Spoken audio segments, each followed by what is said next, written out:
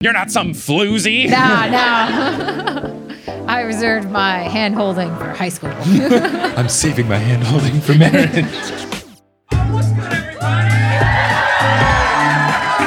Let's go. Woo! Come on. Come here.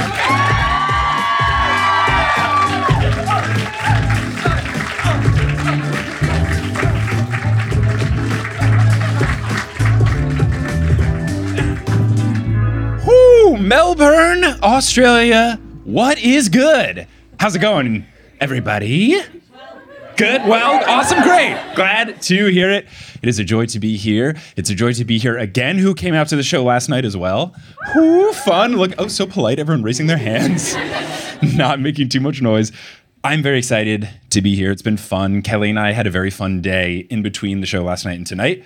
We went to the fancy art gallery. Was it the Victorian Art Gallery? Yep, that's the one. We went to that one. It was really good. There was a room, and Kelly and I can discuss it, but there's like one particular room where they were just like, what if every famous artist was just in one room and we didn't make a big deal about it? Super cool. Enjoyed that. And then we went over to the Australian Sports Museum and we had a ball. But I don't want to talk about that all myself and then also talk about what we're going to be talking about today for the chapters of Percy Jackson. I'm with a guest, a very special guest, so please give a warm welcome and welcome to the stage the guest for tonight's show, the head of Magic Shop Design and my wife, Kelly Beckman Schubert. Kelly, come on out! Hello. How's it going? Good. Did you have fun today on our museum adventure day? I did. It was a fun adventure day. Mm-hmm. What was your favorite aspect of the first museum we went to? The Victorian Gallery. I can't remember the name, even though people just told me. Is it the National Gallery of Victoria? It's the NGV. Yeah. I liked the building itself. I mean, all the artwork in it was really What amazing. Are you, an architect or something? The artwork was amazing. It was like truly on another caliber. Right. Also, I really liked the outdoor exhibit. Oh, right. That was the coolest part. Yeah, there was like an outdoor exhibit of it was literally, like as they described it, temple. like a redesigned version of the Pantheon. So Yeah. if you want an on-brand free art installation to go to after coming to this Greek mythology-based show, you should go. It's cool. It's just like a Pantheon, and then they paint it like different colors and stuff. We took a bunch of pictures and videos. That was really beautiful. But the building itself was just a really beautifully classic design building. I liked it. The best part about the Pantheon thing was not how pretty it was, which was very pretty, but the fact that I believe its official name was the Tower of Boom or the Temple of Boom. I think the official name was the Temple of Boom, which sounded very different than what it was, but what a great name. Yeah. And then Australian Sports Museum. Yes. Lovely time. That was lovely very fun. time. Didn't like that we had to pay money though. We've been spoiled by Australian museums across all the cities we've been to and that they're all free? Yes. You guys, tax Incredible. dollars go to good things here? That's weird. Yes, we have been very spoiled. We saw there was a price and we were like, oh, should we go? And we're like, this is the first museum that we're paying for. Right. We should still We've go. been to so many. Yeah. So I'm kind of justifying it as like, the $30. And it was Australian dollars, so it was basically free. I'm just justifying it as like, we've so far paid $60 Australian dollars between the two of us to go to a bunch of museums. Yes. It's okay. And it was a really cool museum too, the sports museum. It was neat. fun. They're not paying me to say this, but it was fun. You had this like interactive wristband and then you could like vote on things. And, and there were some funny ones that were like actually divisive topics that I'm like, that's kind of weird that they would put this in the museum. Yeah. But then there were like some good ones where they had a women's sports section and it was like, does women's sports get enough coverage? And one was like, no. And the other one was like, no, but different. And I was like, yeah, good. I like that. One of them was like kind of close. The other one was like not even close. Right, that's basically what it was. The closest you could get to I don't care about women's sports was like, still no. Still not enough. Still needs to improve. It was great. And then of course we had, and if anyone was at the show last night, they would know that this is not a surprise. But when we got to the Australian football section, there was a little like soundproof room where you could listen to all the songs from the teams. So obviously we went and scrolled over to the Greater Western Sydney Giants song, which is the best of the songs, and had a great time. That was wonderful. It was pretty good. It was pretty good. Anyway, enough sports talk at the Nerd Podcast. We are here to discuss some parts of Percy Jackson and the Olympians. Now, I don't think we've asked you this question because in between you being a guest and us changing the rules where when I have repeat guests, I try to ask them different questions every time. Have I asked you yet what your nectar and ambrosia would taste like? Oh. So No. that, thanks to some listener suggestions. I really was certain you were about to ask me what my favorite book was, and I was like, here's this question again. Luck. But Sometimes I'm forgetful, but I remember that I've asked you that at like 4 of the past 5 live shows we've done together. Eventually I get through. No, so in terms of this question, it would just be, what would your nectar and ambrosia taste like? So basically, what's your dream meal and what's your dream drink? I should have asked you this backstage so you could prepare. So I could think about it Welcome for to half the a hot second. seat. Woo! Favorite drink would probably be a flat white. Non-jokingly, she drank them before she came here. She's not Yes. just saying that to pander to you all. No, it's true. And in the US, you can't get them everywhere. They're not at every place that gives coffee, and not every barista knows what they are. If you go to a good place and explain what it is, some people will know what it is or know how to make it. So it's wonderful to go here and just say, I want a flat white, and then everybody thinks I'm just fitting in, but I love it. And I would probably have I have a specific, I'm such a coffee snob now. I've been here You've for a become month, a monster. and I'm Being just in the coffee country of Australia, being in Sydney and Melbourne specifically, you are like, your standards are so high now. I have a specific bean from a specific place that is my favorite that I've had you don't so have far. Tanzanian beans? That is the one I would pick. Yeah. That is the one that I would pick. So that's the drink. A meal? Just a whole bunch of fresh mango. Yeah. Yeah. Which we've had a good time here. Yes, we've had that is also what we've had We've here. had some Kensington mangoes, which are good. One brand in particular was called Sweet Cheeks. Yep. That's my favorite, based solely on the name, but it was also quite tasty. It was also good. Yeah. Yeah, we've had our fair share of mangoes and coffee, or at least you've had. I've had zero coffee because I don't drink coffee, but that's what I have every morning for breakfast is mangoes and coffee. And I'm just living the dream right now, apparently. And I just keep touring all the different Australian cereals that they don't make in the US, which has been really fun. Recently, we had, what was it? It was like the churros one, which was good. And then what's the peanut butter like? I don't know what it was. It was like Nutri-Grain or whatever. But it was like, oh, nice, cool. But it was like, it wasn't just like Nutri-Grain. It was like Nutri-Grain. I feel like the box was yelling at me. And then this one even more so. It was like limited edition peanut butter. And then I like that whatever peanut butter brand it was emulating, it said inspired by whoever it is to like make it clear that, I don't know, it's not exactly something. It was like inspired by whatever brand. So I've been having a fun time. Anyway, I promise this is a Percy Jackson podcast. So let's get into it. Well, the people listening from other countries at home are like, oh my God, get on with it. So we are here to finish up chapter 3 and then as much of chapter 4 as we can get through in Battle of the Labyrinth, where we last left our heroes. The last thing that happened in chapter 3 was a completely unnecessary but very important side scene with Blackjack, where Percy just talks to him for no reason. And I loved every word of it. But before that, we have a situation where we know what's going on in the camp in terms of the problem with Grover and the council being upset with him not finding Pan. And then they're talking about potential alternatives to solving this Grover-related problem. And they already know about going into the labyrinth, that whole quest. So that's what we are getting into. Now, the night after dinner, Quintus has the campers dress in full armor as if they are playing Capture the Flag, but the vibe is off.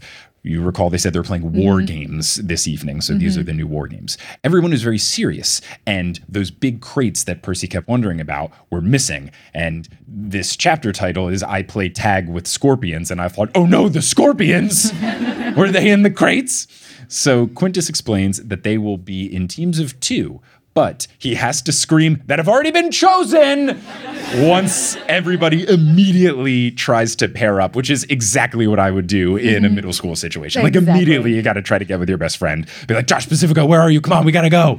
Yeah, I think I was telling you this story earlier.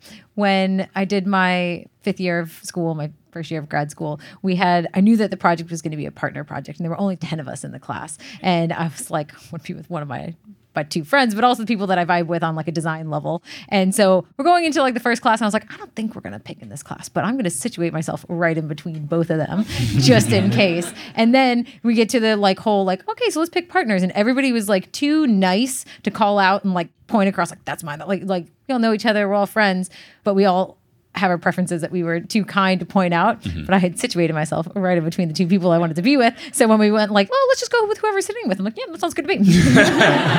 Can't lose, play both Exactly. sides. So the kids are a bit disappointed, but Quintus says, quote, your goal is simple. Collect the gold laurels without dying. The wreath is wrapped in a silk package tied to the back of one of the monsters. There are 6 monsters. Each has a silk package. Only one holds the laurels. You must find the wreath before the other teams, and of course, you'll have to slay the monster to get it and stay alive. Didn't like that he mentioned staying alive twice in the same description. Feels like an intense game that they're about to play.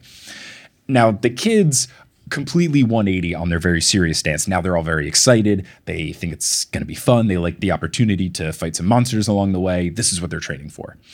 Quintus begins to announce the partners, and he first clarifies that trading and complaining are both forbidden. Great. He's set for this role. Mrs. O'Leary, our big dog friend, eats some leftover pizza on the side. Very smart decision for Mrs. O'Leary because they came straight from dinner. There was leftover pizza on the plates. Mrs. O'Leary went, thank you very much. Nom, nom, nom, nom, nom, nom. Now the teams begin to get introduced. The first pairing is Beckendorf and Selena. And then narrator Percy notes, which Beckendorf looked happy about. Burgeoning love between Beckendorf and Selena? Who's to say? I can dig it. I think it's great. They're both important enough to be named, but not important enough to go on a quest in any of these books. Put them together. The Stolls are together because, of course, they have to be. Clarice and Lee Fletcher are together, which makes sense. Percy and Annabeth are together because they're going to get married. And when they get put together, Percy says nice and then grins at Annabeth, and she says, your armor is crooked. Pretty good. And clearly she is still upset with Percy, as she has been so far in this book. Grover and Tyson get paired together. And as happened earlier in this chapter, it was established that Grover and Tyson don't like each other, which was news to me. But now it's just very quickly like, oh, hey, by the way, they don't like each other. And then a couple pages later, it's like, uh-oh, they're together. What hijinks? Yeah, it was news to me as well. As I was like re-listening to this in prep, I was like, I completely forgot about that. But they do give the reasons why they don't like each other. Right. Tyson's like allergic to goat fur, and Grover had a bad experience with the Cyclops, and so he is not thrilled about being with any Cyclops. Right. It was just strange for me because it didn't come up in book 3, so it felt a little bit forced. But that being said, Tyson was basically gone for the entirety of book 3. Exactly, yeah. So I guess it could make sense. But it did feel like a new development, but it does make me want to reread every single interaction that they had to be like, did Uncle Rick know, or did he get to writing book 4 and was like, I need more conflict? So they're together. Neither of them are happy about it. Both turn to Percy for help. Percy gives them a nod of encouragement and motions for them to get together. Not very helpful there, Percy. But what can you do? So the games start to begin. They're going into the woods. Annabeth and Percy find tracks, and they begin to follow them. And they overhear something. They think it might be a monster, but it's just the Stolls. And Percy, as the narrator says, quote, their dad was the god of thieves, but they were about as stealthy as buffaloes. There's buffaloes catching stray in this episode here. My version said water buffaloes. Oh. Interesting. So they go deeper into the woods, and Annabeth notes that they are at the point where they stopped looking for Nico, which is very sad. And Percy feels bad that 6 months have passed without them finding Nico, making any progress about his whereabouts, etc. That is when Percy tells Annabeth about the Iris message with the ghost and Nico, and he doesn't really know who called it since it was like a third-party collect call type situation. Annabeth doesn't like the fact that Nico is trying to summon the dead. Percy thinks that he's been getting bad advice from this ghostly spirit, and Annabeth agrees. She says that ghosts always have an agenda and they despise the living. So Percy relays 1, that he thinks Nico is coming after him, and 2, that the ghost mentioned a maze, and that makes Annabeth even more certain about going to the Labyrinth. She's been pretty set on, we gotta go into the Labyrinth. It's the title of the book. We have to go there. Percy wonders about who sent this IM, and at that point they hear rustling, and they know that it's from something large. So they go on top of Zeus's thumb, aka the poo-poo pile, and they struggle to tell where this noise is coming from. And then they are startled by Juniper. So Annabeth asks why she's here, and Juniper says that she lives here, which is not very helpful. Percy asks, in the boulders? And she says, no, in the juniper. Which, like, I don't know. Narrator Percy says, it made sense, and I felt kind of stupid. I'd been hanging around dryads for years, but I never really talked to them much. I knew they couldn't go very far away from their tree, which was the source of life, but I didn't know much else. And in Percy's defense, it just feels too easy that Juniper would live in the juniper. Like, it just feels like one of those things where even if that is the case for nymphs, it would just be like, there's no way you live in the one named after you, right? Like, that's too obvious. So I support him not knowing that right off the jump. I think he's a little dense for not getting that one. I don't know. Like, I guess I also don't know the rules of nymphs, so I don't know that they have different names or like, is every juniper nymph named Juniper? Like, I don't know. I feel like there could be an opportunity to not necessarily be named after wherever you live. I suppose we can give Percy a pass. He's a teenage boy. Yeah, he's new to this. He has to keep going away from camp to do quests all the time. He's not learning. He does spend a good amount of time fighting for his life, so give him a pass. Right, he might forget some stuff. He's trying to not die from Kronos. So Juniper asks if they're busy, and Percy explains the whole game and basically implies, we're quite busy, Juniper. Annabeth says that they aren't and asks what's up. True friend Annabeth. Love it. Juniper's in tears over how distraught Grover has become and reveals that she's wondering if he is seeing another tree. Sad. Yeah, pretty sad. Annabeth assures her that that is not the case.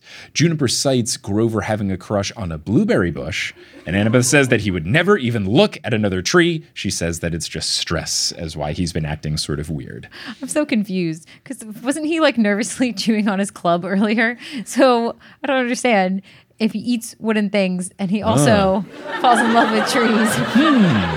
I don't know. He's problematic. But I guess a club, it's like already dead. It's not like an alive plant, right? I don't know.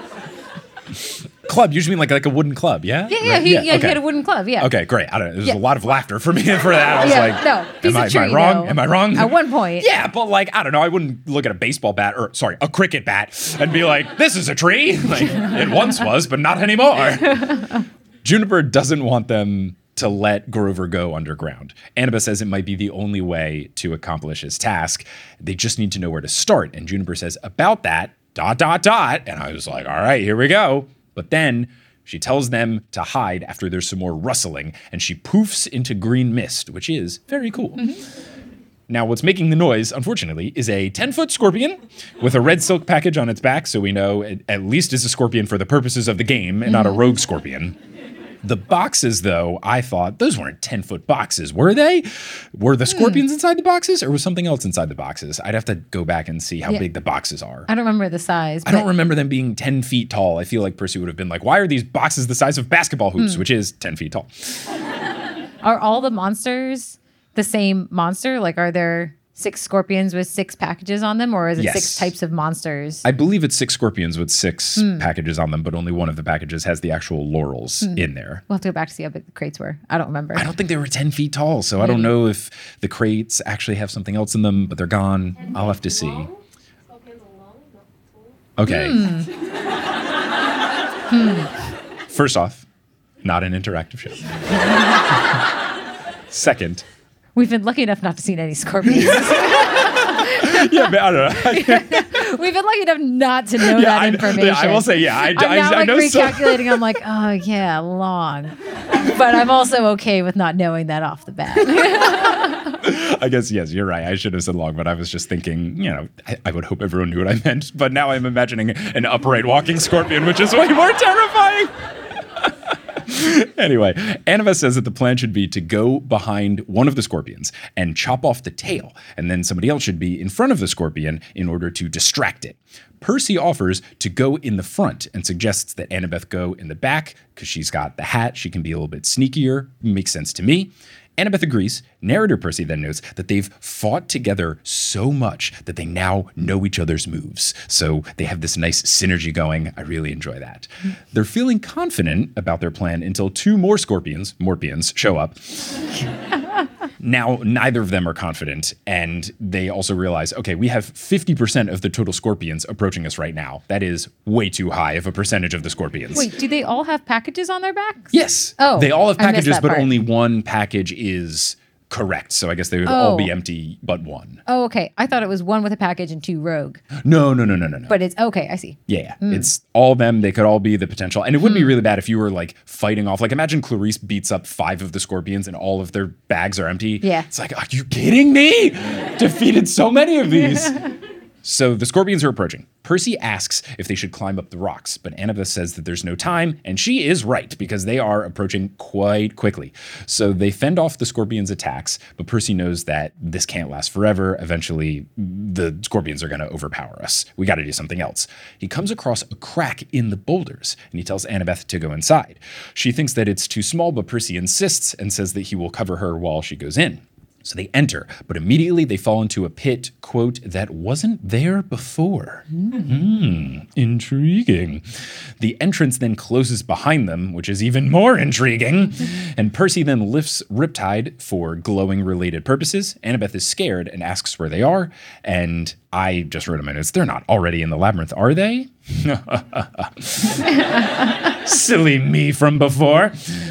Percy is also freaking out, but only internally. He's trying to stay cool and calm and put up a nice face to Annabeth, which reminds me of recently when we were in Sydney, we went on a whale watching type boat thing. And it was towards the end of the season and the weather wasn't great, but it was literally like the second to last day before they didn't do it anymore. And Kelly wanted to see whales. I was very excited about this trip. I was super excited. Never seen a whale outside of like an aquarium kind of setting. I was really excited for the chance to see whales. Have you seen a whale in an aquarium? When I say aquarium, I mean like SeaWorld. Okay, I was going to say, that's a big aquarium. Yeah. So yes, we went on this boat and the swells were how high? 2 meters? They said a little higher than 2, like approaching 2.5 by the time we were done. And they were 5 seconds apart. It was the most like rocky that we've been. And they asked us beforehand if we had been like out on open water, like out in sea before. And we have, but nothing like that before. And it was beyond the fact that everybody on the boat was sick. It was also terrifying. We did not enjoy it. Before we got on, they asked if we were prone to seasickness, which for me, the answer was no. And that was the correct answer up until that day. Changed my history. But yeah, it was very intense. But while we were going, Kelly was, getting a little bit just nervous about the situation. Kelly was not having a good time. I was also not having a good time. But I basically had to do this where like Kelly was like a little more stressed and I was just kind of like, no, it's okay. It's going to be okay. And inside I was like, this sucks. I hate this. I also want the boat to turn around. But I was like, no, cool, calm, collected. We made it out okay. But then once you were sick, it kind of flipped and I was like, oh, I need to be the strong one now. It's okay. It's okay. And then we also discovered the move to the back of the boat technique. Which rookie move on our part. Well, I'm kind of mad that the people, when I was clearly like focusing all my breathing to not throw up and you were focusing all your breathing to try to calm down. Thankfully, the person working there did a very good job of being very nice. Super kind. Not until the waves got not as bad did she say, oh, by the way, if you go towards the back it's less rocky. It's like, great. That would have been very cool information 45 minutes ago. Before I yodeled everywhere. Yeah, this is a 2-hour experience. It was very long. And at some point I was just like, 95% of the boat was sick. Yeah, we don't have to keep harping on that. Also, by the way, no whales. We saw no whales. We saw some dolphins. Saw some dolphins. So at least it wasn't nothing. You didn't look up to see them. I saw the dolphins. Yeah, they're like, at first they were like, if you go to the other side of the boat, you can see dolphins. I was like, I'm good. I'm focusing. I'm trying to keep it together. But I was just thinking, pretty sure most of this boat wants us to turn around right now. Can we just if we took a poll, if we went Squid Game with the checkmark X voting block, I feel like everyone would be like, turn around, baby. Yeah.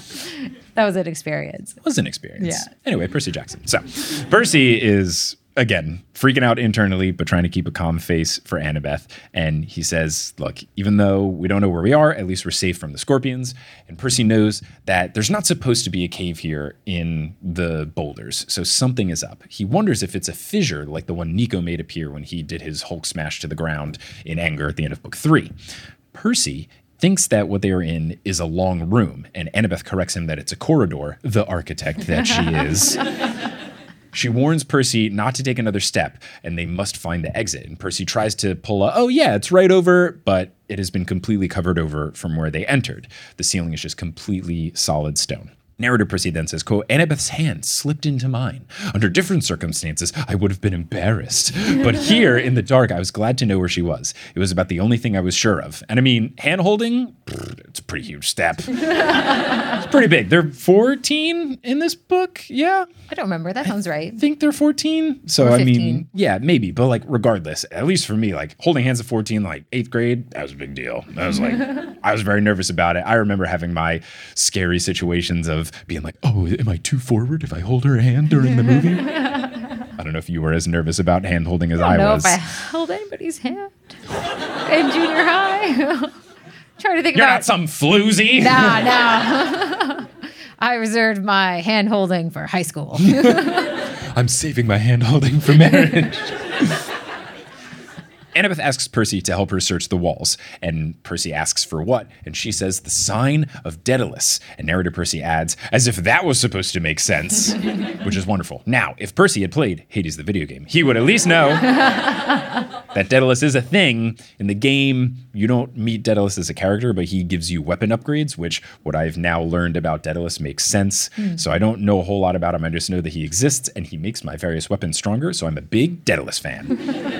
Annabeth then finds something along the walls and presses it, and a blue delta appears and glows, and then the roof slides open. The night sky is visible, and then ladder rungs poke out of the wall. They hear Tyson and others calling their names, but Tyson's calls are significantly louder than everyone else's, which I think is a great little note. He also notices that the sky is darker than it used to be when they went in. Right, because it wasn't night when they began, but now it is night, so feels like an interesting note that we will learn more about in a little bit. So they end up escaping, and they are greeted by Clarice asking where they've been. She says that they've been looking forever, and Percy says that they were only gone for a few minutes. What are you talking about? But then I was thinking, okay, time must work differently here. That's very interesting. And I wonder if that will affect birthday/deadline stuff, because that's always an important thing with these books. We're always worrying about Percy turning 16. We're always worrying about deadlines, whether it's solstices or meetings or whatever. So I wonder if the uncertain time situation will put something into flux over the course of this story. That's an interesting thought. Thank you for not spoiling. Your trapdoor has not been activated. So Chiron, Tyson, and Grover approach to check in on them, make sure that they're okay. Percy tries to explain that they simply fell into a hole within the rocks, but the crowd doesn't really seem sold on that story. Chiron explains that they were gone for an hour, and Grover says that they would have won, but Tyson sat on him, and Tyson says, it was an accident!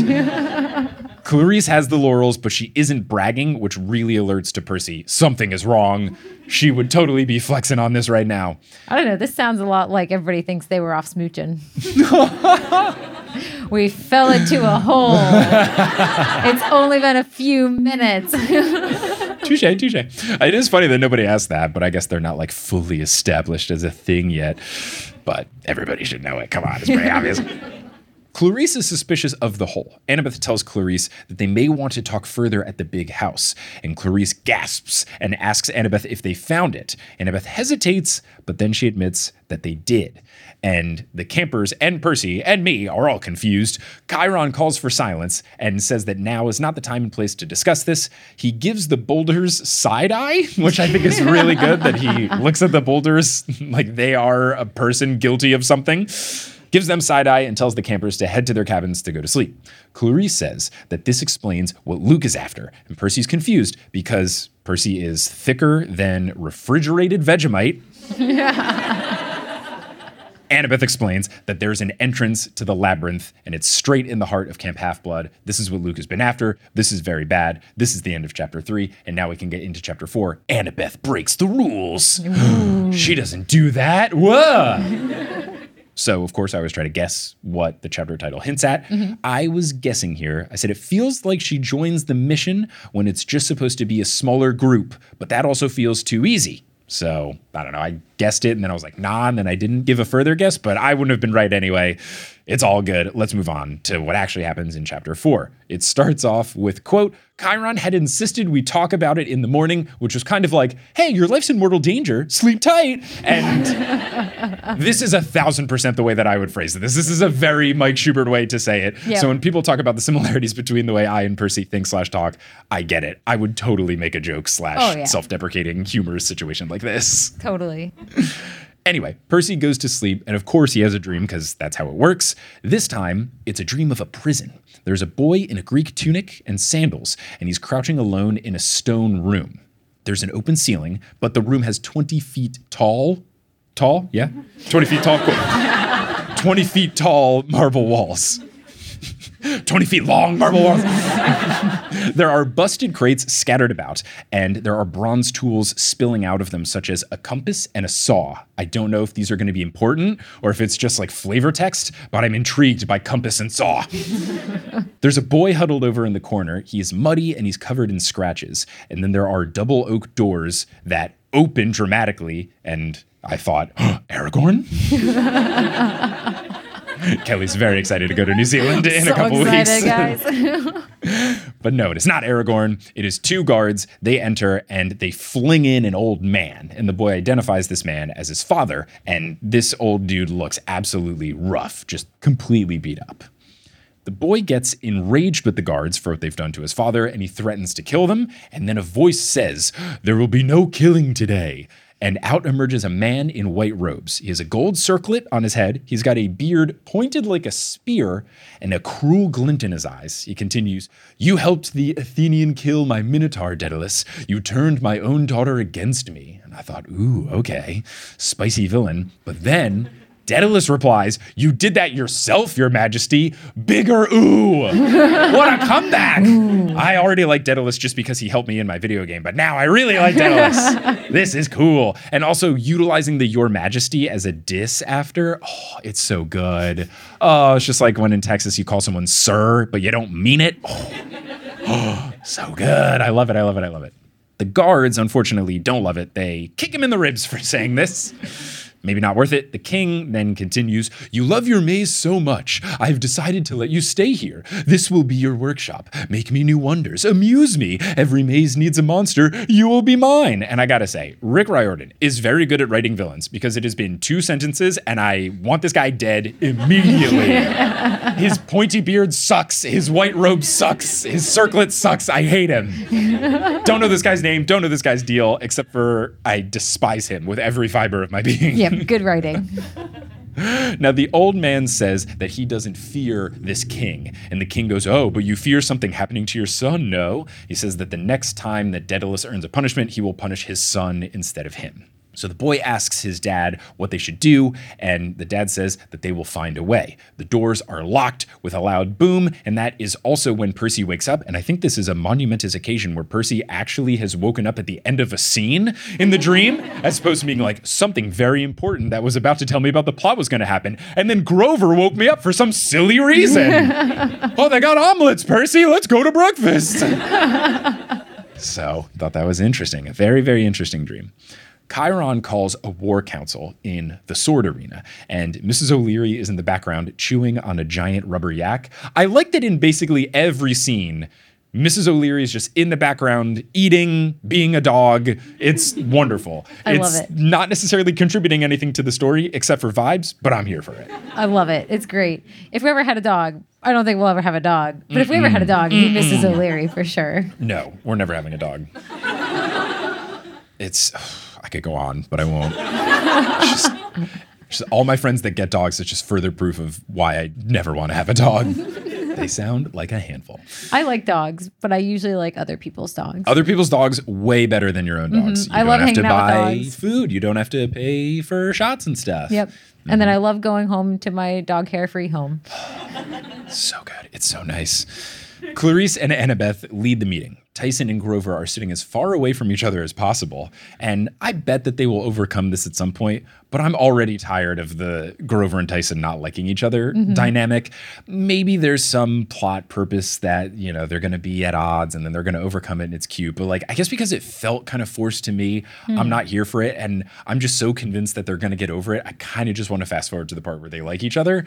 I'm sure it'll come up in the book, but I don't know. I'm not a fan of this. It just feels unnecessary. Yeah, I mean, I had forgotten that this was a beef that was happening, but it does, although it seems forced because this is the first time we're hearing about it, the reasoning makes sense. Yeah. It's another reason I don't like dogs. I'm allergic to them. That's a good point, and something I have to remind you every time you consider getting a cat. Yeah. Because you're also allergic to them. Yeah. But I love to rub my face in their cute little faces. Well, that is a problem. because you're allergic to them. I know. That's worse than just owning one. Yeah. But you can't help yourself. Like 10 seconds later, I can't breathe. Yeah, we'll go home to your parents' place for the holidays. You'd be like, oh, my eyes are so puffy, Yeah. I'm so stuffed. It's like, well, Kelly, you gave Merlin many kisses.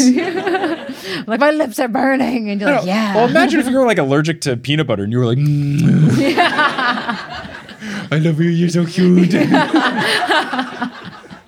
So also in attendance in this meeting, we've got Juniper, Selena, the Stolls, Beckendorf, who's the only character not listed with his first and last name. Pop quiz. Do you remember Beckendorf's first name? Does anyone remember what's Charles? Okay, great. I was Everyone just knows. about to say that, Yeah. I realized when I said this, I was writing these notes and I was like, oh, that's funny. They didn't list his first name, which is... couldn't tell you. So he's just straight Beckendorf, Lee Fletcher, and Argus. Argus being there makes Percy think, all right, something is really wrong here because Argus only shows up when things are bad.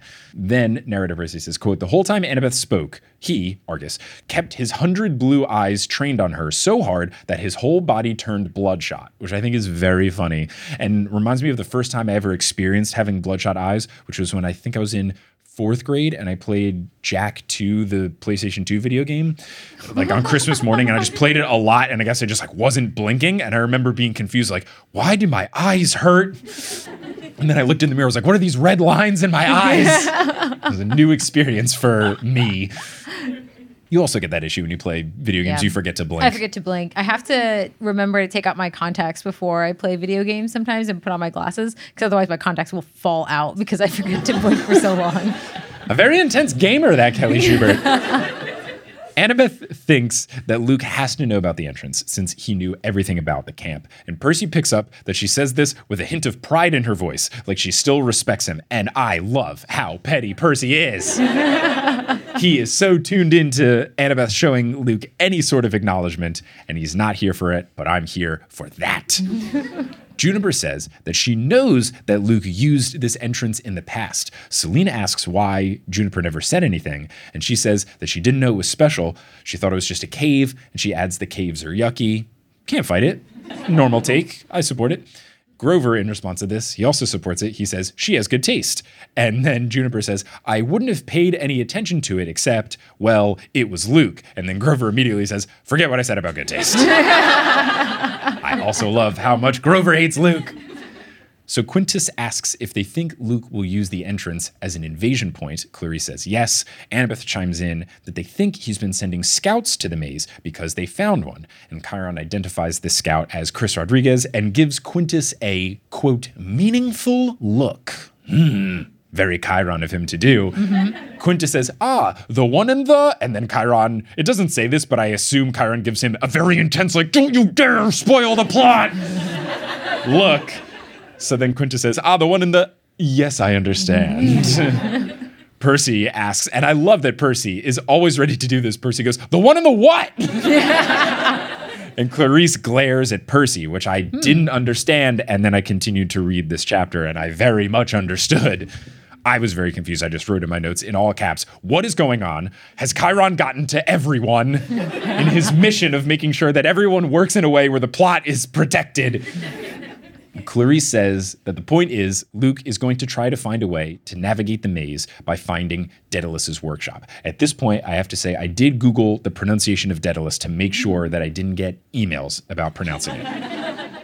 Because in Hades the video game, they say Daedalus. But also in Hades the video game, they say Demeter, and that did not stop people from emailing me.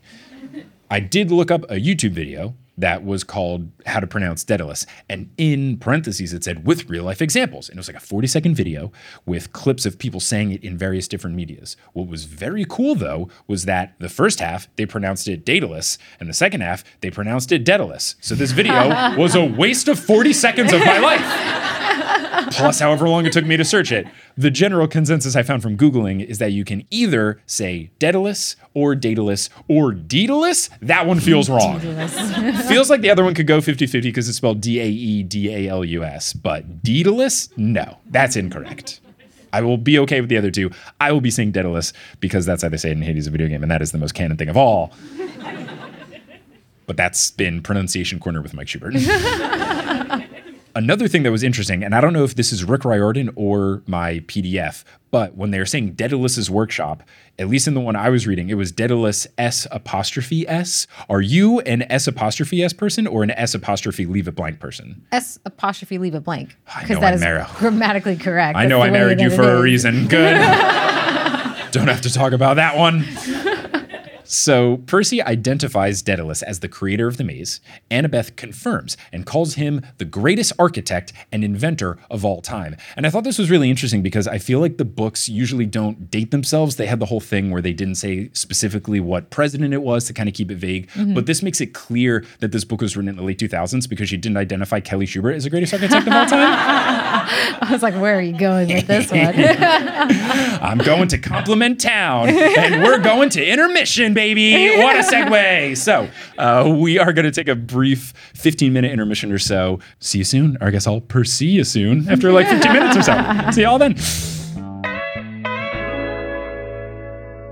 Hello and welcome to the Admiral of the Labyrinth Texas edition. I am back at my parents' place in Houston, Texas, home for the holidays, which has been quite nice to see family. Obviously, I miss Australia and New Zealand dearly, but it's been good to relax a little bit and not have to be moving around all of the time. But I missed you all last week when we took the time off. Thank you for being patient there. Hopefully you are enjoying that this episode is really long and beefy and stuff. But let's get into some announcements about the Noose Olympian. First, the holiday season came and went, and maybe you got some gifts, maybe you didn't get some gifts, maybe you're still looking for that special something, and now it's time to get a gift for yourself. Well, if you go to thenooseolympian.com/merch, you can get some TNO merch and treat yourself. We've got TNO socks, we've got TNO pins, we've got signed posters, we've got digital merchandise. You can download video replays of past live shows.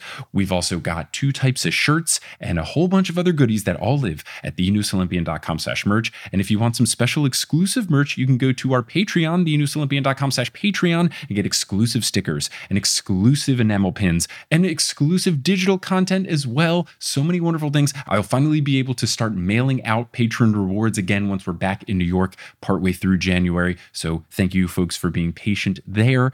But there's all sorts of cool stuff that you can get yourself if you are just looking for a little special something, or if you're thinking, oh man, the holiday season did come and go and I didn't get someone something, get them some TNO stuff. Now this episode is from a live show. Maybe you are so jealous of the folks that got to be there live, and maybe you live in or near the Bay Area, California, and you're free on February 23rd, 2023. Well, boy, do I have good news for you, because I am coming to San Francisco on February 23rd to do a half Potterless, half the Noose Olympian live show, and you can get tickets right now at thenooseolympian.com/live. It's going to be a blast. It's at Café du Nord. I'm very excited to perform in the Bay. I can't believe I've never performed there before, and I'm excited to finally make that happen. Now I've mentioned the Patreon in this mid-roll break. I want to thank the newest members of our team who have supported at thenooseolympian.com/Patreon. Shout out to our newest Ultra God tier patron, John Drielsma. Shout out to our newest Super God tier patrons, Ethan Barkalow, Nina Moore, Rayla Matthews, and Rachel Jessica Dare. Shout out to our newest God tier patrons, Jensen Goulet, Alice Schubert, nice last name, and gotta take a deep breath. This is a return patron from the Potterless era.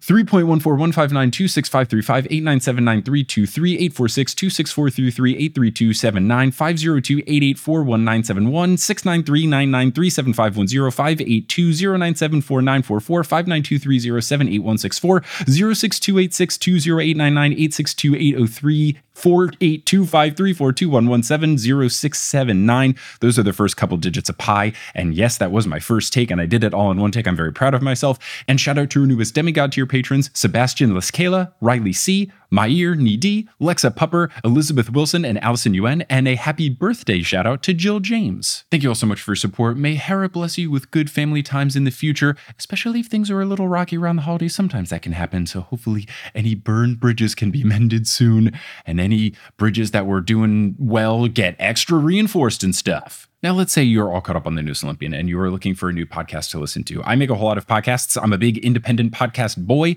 and I make a bunch of shows, and I think they're all very good. And one of those shows that I make that I think is very good is called Modern Muckraker. Modern Muckraker is a scripted podcast that I worked on with a lovely team of very talented individuals. It is a show where I play the character of someone who is convinced he's completing the world's most important research, but really the questions that we dive into and answer are things along the lines of, how many IHOP locations can you visit visit and eat free pancakes at during one National Free Pancake Day? Or if you lost half of an orchestra, what remaining instruments would create the worst possible sound? I interviewed highly overqualified experts, did lots of research, had a research team do research, a lot of fun stuff there. And you can listen to Modern Muckraker wherever you get your podcasts by searching for Modern Muckraker or going to our website, modernmuck.com. And finally, before we wrap up here, you're going to hear words from a few sponsors who make it feasible for me to be a full-time podcaster. Some of these ads will be read by me, others of them won't. The ones that are not read by me are inserted locally. So if you live in Texas, don't be surprised if you hear an ad for a kolache factory. They're not paying me to say this, but the kolache of the month is garden omelet, and the Denver omelet one is really good. So I'm assuming the garden omelet one will be good as well. Kolache factory, hit me up. Let's make a partnership happen. But anyway, once those ads are complete,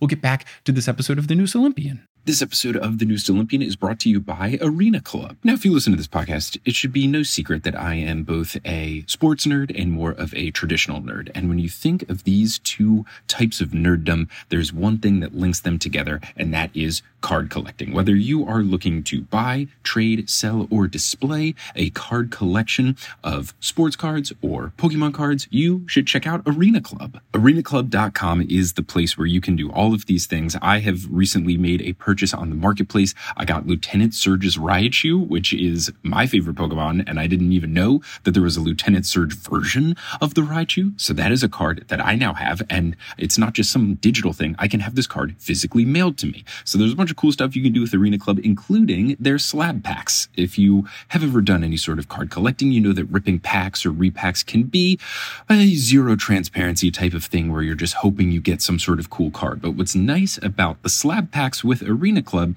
is that you have full transparency. You see what available cards are there, what your percentage of getting them is, what the gradings are. So it is not a complete black box. You're going into this knowing what cards you might get. And I've been using Arena Club, and it's pretty cool. It's very easy for me to look up different cards. I can favorite them, see what I want, and then whenever I want them shipped to me, I can get them shipped to me, and then I'll have the physical versions of them. Right now, you can get 10% off your first purchase by going to arenaclub.com/TNO. Wow, that's a wild offer. 10% off a $400 slap pack? That's $40 right there. Anyways, that's arenaclub.com/TNO for 10% off your first purchase. So if you want to collect some cards or rip open some packs in a more transparent way, whether you're a sports nerd or a Pokemon nerd or all sorts of nerds like me, you can use Arena Club today. Seeking the truth never gets old. Introducing June's Journey, the free-to-play mobile game that will immerse you in a thrilling murder mystery. Join June Parker as she uncovers hidden objects and clues to solve her sister's death in a beautifully illustrated world set in the Roaring '20s. With new chapters added every week, the excitement never ends. Download June's Journey now on your Android or iOS device, or play on PC through Facebook Games.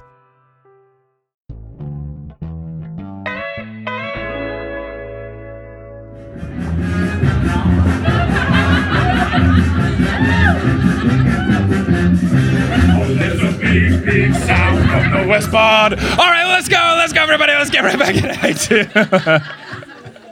Oh, it's so good. It slaps so hard. God. Oh my gosh, it's so good. All right. Hope everybody had a very fun intermission. I missed you all so dearly. Let's do more Percy Jackson. We've got a lot to discuss. So, where we last left our heroes, I was giving Kelly a very convoluted compliment. Annabeth reveals that the legends say that Daedalus's workshop is in the center of the maze, and that he is the only person who knew how to navigate it perfectly. If Luke finds him and wins him over, Luke would be able to navigate it very easily, and then he could go wherever, whenever, much like Shakira, and that would be a big problem. Because basically Luke could wipe out Camp Half-Blood, then move on to Olympus, do an attack there. It would be bad news bears. It's a lot of ifs, but it still would be pretty bad. Yeah, it's definitely a hypothetical thing, but it's one of those like, let's just get rid of the worst case scenario if we can help it. Yeah. Yep. Beckendorf raises an interesting point. He asks, isn't Daedalus dead? Really putting the dead in Daedalus. Quintus says that he would hope so, which I thought it was interesting that he said hope and not think. Quintus said that he'd hope so, as he was alive 3,000 years ago, and I wrote, okay, not a god. But that aside, he checks if he's right that the stories say that Daedalus fled the labyrinth, so would he really be in there anyway? Chiron says no one knows for sure. There are just rumors, many of which are disturbing, and one of which says he returned and disappeared back into the maze towards the end of his life. And then Chiron ends this by saying he may still be there. Because Chiron is always trying to make the plot as enticing as possible. So ominous. He's always building intrigue. Percy thinks to the man in his dream and feels like there's no way that he could still be alive all of these years later. He was looking so frail, meaning that you can call him GLaDOS because he's totally still alive. There is no way. We'll play that game when they finally let me play it on Steam. Okay. It was a Portal 2 joke. Or Portal 1/Portal 2 joke. Anyway, because Percy's like, this dude's dead, I'm like, all right, this dude's alive. Annabeth says that they have to enter and find the workshop before Luke does. They have to try to find Daedalus and convince him to help them and not Luke, and they also need to make sure that if Ariadne's string still exists, that it doesn't fall into Luke's hands, because that would be a big problem. Percy suggests that they just blow up the entrance instead, which, not a terrible suggestion. Not a horrible solution. Grover yes-ands this and immediately says, I'll go grab the dynamite. Supportive friend Grover. We love to see it. But these beautiful boneheaded boys are too simple in their thinking because Clarice says that they tried that in Phoenix and it didn't go so well. Annabeth confirms, saying that the labyrinth is made of magical architecture. Can you speak to anything about magical architecture? Usually it's the kind of architecture that I have made. Then it becomes magical architecture. If ever in New York City, she's made some good buildings. Magical. There's some good stuff there. Annabeth says that it's made of magical architecture and it requires a lot of power to seal just one entrance. Apparently in Phoenix, Clarice demolished an entire building with a wrecking ball. I want to see this. I want to see Clarice cranking the levers of a big cat wrecking ball. But she apparently demolished an entire building and the maze entrance only shifted a few feet. So the destruction route is not going to work. Annabeth says that the better plan is to prevent Luke from learning how to navigate the labyrinth. Lee Fletcher suggests that they could just fight and set up a bunch of defenses near the entrance, but Chiron says that, yeah, sure, we will do that, but I don't know that that is going to be enough. And everyone is very somber because Chiron usually tries to be very optimistic about these sorts of things, so the fact that he immediately was like, that's not going to work, my guy, is just a bad sign for everybody. So nobody suggested my solution. Rewrite the book. What's your solution? So this is right in the middle of the magical boundaries of camp, right? Mm-hmm. Who set the boundaries of camp? And why can't we just make it outside the boundaries of camp? I don't know who decided that this is the circle and that it includes the woods, but can we just make around the boulder? And then it's not part of camp and the boundaries will still keep them out. It's a pretty good solution. That was my thought. We'll Nobody have to brought it ask up. Uncle Rick when it comes on the pod Exactly. eventually. Annabeth insists that they find the workshop and the string before Luke. Percy is concerned by the fact that they don't know how to navigate it at all, but Annabeth says that she's been studying it for years and she knows the maze better than anybody. And Percy says, from reading about it? She says, well, yes. He goes, that's not enough. She says, it has to be. And Percy goes, it isn't. She says, are you going to help me or not? I love this little married couple arguing that they've got. It's perfect. They're so perfect for each other. Now, to break the awkward silence, but also to elevate the awkwardness, Mrs. O'Leary makes a loud squeak emit from the yak toy that she had been chewing the entirety of the scene, beheads it, and it makes a very loud eek noise, and just makes this awkward situation even more awkward. Great comedic timing for Mrs. O'Leary. Got to get her on the Laugh Bloods, the improv team.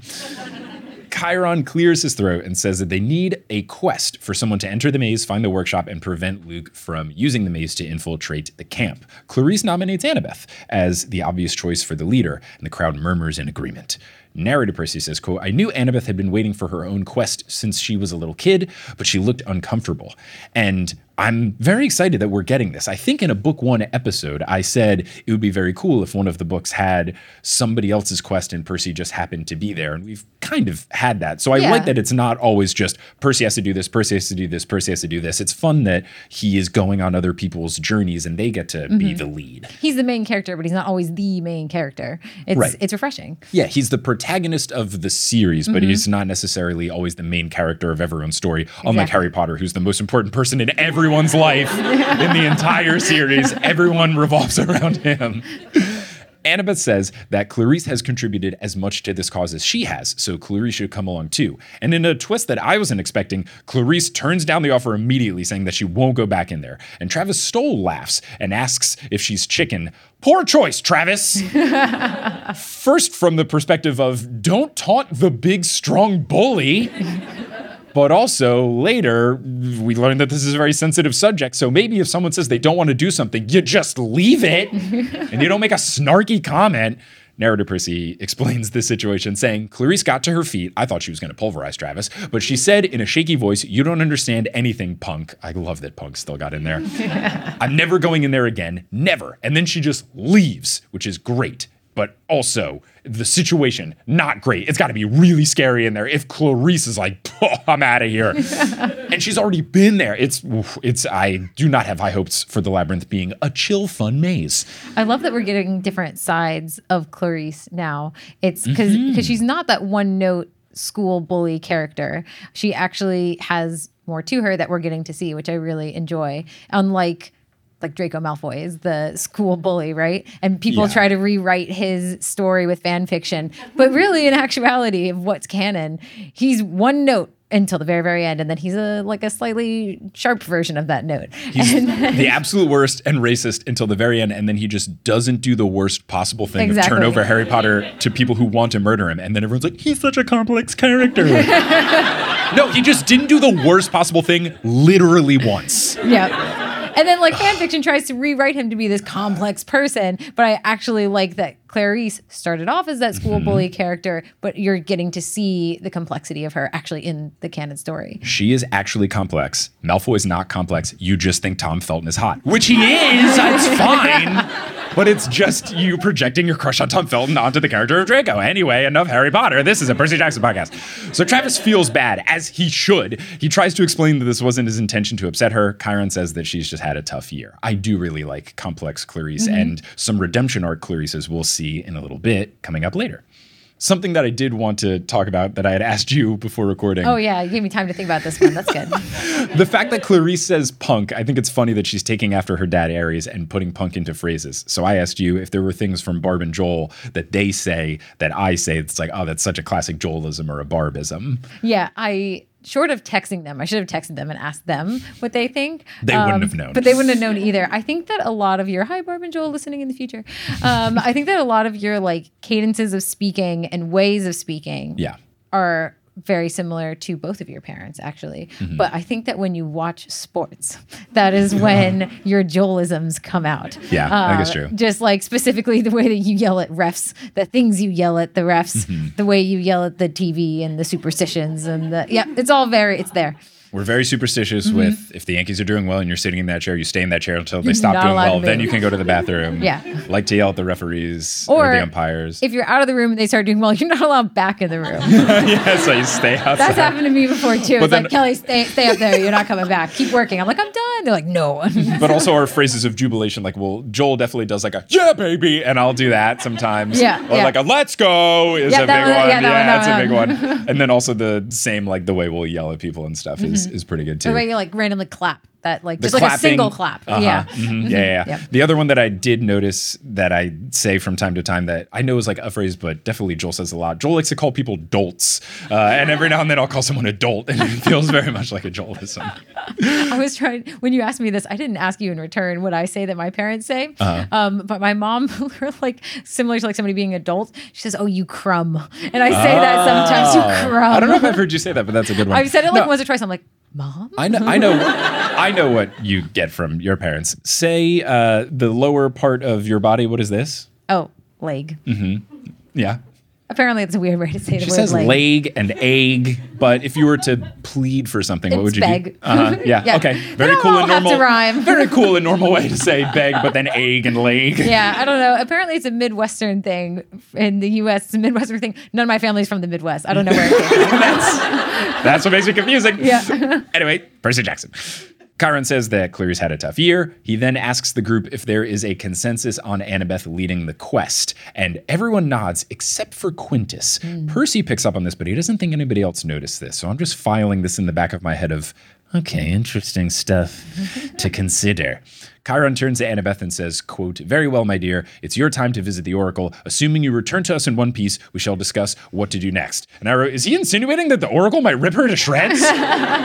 Or does he mean after the quest? And then very soon we learn that that's what he was referencing. Percy says that waiting for Annabeth to return from the Oracle is scarier than going himself. He still has nightmares about the time that the Oracle walked up to him to give him the second prophecy that he heard in the series. And narrator Percy says that though he never felt threatened by the Oracle's presence, he notes that some campers were driven mad or had visions so real that they died out of fear. And at that point I realized, okay, Chiron did mean that. Yeah. That's scary. I don't know that we were this worried about the Oracle before book 4, and I feel like retroactively we should have been way more concerned. I thought that we had known this, but maybe I'm just like, I read them so fast. Maybe I just got here and like applied all that knowledge to the previous ones. Narrator Percy says, "I paced the arena waiting. Mrs. O'Leary ate her lunch, which consisted of 100 pounds of ground beef and several dog biscuits the size of trash can lids. I wondered where Quintus got dog biscuits that size. I didn't figure you could just walk into Pet Zone and put those in your shopping cart." Pet Zone, don't worry, Australian folks, not a real store. If they were doing an actual one, would have done Pet Smart, but Pet Zone feels like it could be a legitimate place. Or My Pet Warehouse, which we've seen here a couple of times that we keep walking by. Yeah, because you made the joke that the warehouse was a pet. Oh, yes, You're I like, did. Good warehouse, good warehouse. Come warehouse. No, you're a building. Oh, no. This is my pet warehouse. Oh, This wow. lasted like for 5 minutes after we passed the pet warehouse. It's a good I'm joke. just silently walking, directing us, and like, oh, my pet warehouse. Oh, good warehouse. Oh, I'm going to buy you a collar. Pet warehouse. Oh, your pet warehouse is so well trained. Stay. Good warehouse. Chiron is in deep conversation with Argus and Quintus, and it seems like that there's a disagreement going on because Quintus keeps shaking his head. And at this point I wrote in my notes, are we sure that we can trust Quintus? Because he's being very grumpy, and it kind of just seems like he's just going against everything for no good reason. Like, why would you not support Annabeth going on the quest? Why are you arguing with Chiron? Just felt pretty weird. The Stolls and Tyson are racing mini chariots in the back part of the arena that Tyson apparently made out of armor scraps. Love this. That's very fun. Feel like that could be a mini game in a Percy Jackson video game. Fun. Percy then goes for a walk, and Juniper calls him over. And she says that Luke wasn't the only one that she saw enter that cave. She says that she saw Quintus poking around there about a week ago. She didn't bring it up in the meeting since he was there, and that would have been super awkward. Percy asks what he was doing there, and if he went inside. Juniper says that she's not sure, and she didn't even see him come into the glade, which I had to Google and meant forest. I don't know if in Australia you call forests glades more often, but it made me think of my friend Tim, one of my high school buddies, is born and raised in Sydney. He went to America for a couple years because of his dad's job, went to high school with me, and then we were hanging out with him a bunch in Sydney, and he would do this thing. He loves to do this terrible, very bad American accent that is very endearing, but he'll do that for some of the words that just like don't translate. So we were waiting outside his place and he was coming down the elevator, but he messaged and said, "Oh, I'm getting in the lift now." And he had messaged that to our group text. And I imitated what Tim was about to do. I was like, "Oh, elevator," because he always goes really heavy on the R's when he does his American accent. The elevator. And then immediately 2 seconds later, Tim texts, "Elevator." A bunch of R's.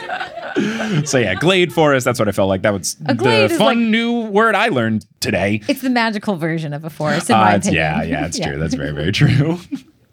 Juniper says that he was just there. She wants Percy to tell Grover that it's too dangerous, and on cue, Grover calls out for her, so she's got to go leave and be with Grover. And now I'm wondering, okay, can we trust Juniper? Because this just feels like Paul Blowfist all over again, where it's like, yeah, sure, you're nice and you're the love interest, like, but what if you're evil? I don't know. I feel like, Quintus seems nice, and he just feels like too obvious for him to be a bad guy. Like, it reeks of Snape, where it's like, oh, the creepy new teacher that actually turns out to be okay. Like, I feel like that might be happening again with Quintus. Like, I don't know. We haven't really met Juniper before. She comes in and now she's all like, oh, Grover, don't go on the quest. Like, what if Juniper was sent by Luke and was like, use your hot nymphness to distract Grover. He's too good at finding stuff, I'm very conflicted about who to trust and who not to trust. And I don't like that narrator Percy also is conflicted, because now I'm double extra conflicted. I don't know who to trust, man. I don't like it. We should look up what a juniper tree is. I'm not actually sure that I know what a juniper tree is. See how I sidestepped answering any of those questions. Also, I was listening to the audiobook version of this. I read them through the first time, but I've been listening to it for the show. And Quintus's accent in the audiobook is weird. I don't know. At first, it's unidentifiable. Then it kind of turns a little bit British. And then it turns a little bit Australian at some point. And then like back to British again. I was like, shifty. Can't trust him. Can't trust him.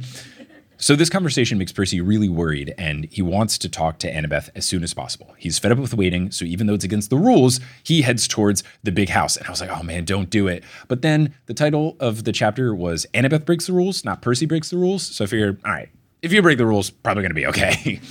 He gets to the base of the stairs and he hears sobbing, but it's coming from below. And I wrote in my notes, does the big house have a basement? And the narrator Percy, the literal next sentence says, I crept around the back of the stairs. The basement door was open. I didn't even know the big house had a basement. You're one and the same. We truly are. He looks inside and he sees two people in the corner. And as the narrator says, sitting amid a bunch of stockpiled cases of ambrosia and strawberry preserves. One was Clarice. The other was a teenage Hispanic guy in tattered camouflage pants and a dirty black t-shirt. His hair was greasy and matted. He was hugging his shoulders and sobbing. It was Chris Rodriguez, the half-blood who'd gone to work for Luke. And that's when I realized, Quintus was about to say, the one in the basement. But I think it's very cool that they've done this. I like it from a story perspective. I think it's very interesting for Chris to be back, but also just from a good group of people at Camp Half-Blood to try to take this guy who defected and said, no, you're going through a tough time. Come back to the camp. We're going to try to nurse you back to health. Mm-hmm. I think that's amazing. Hogwarts would never. Look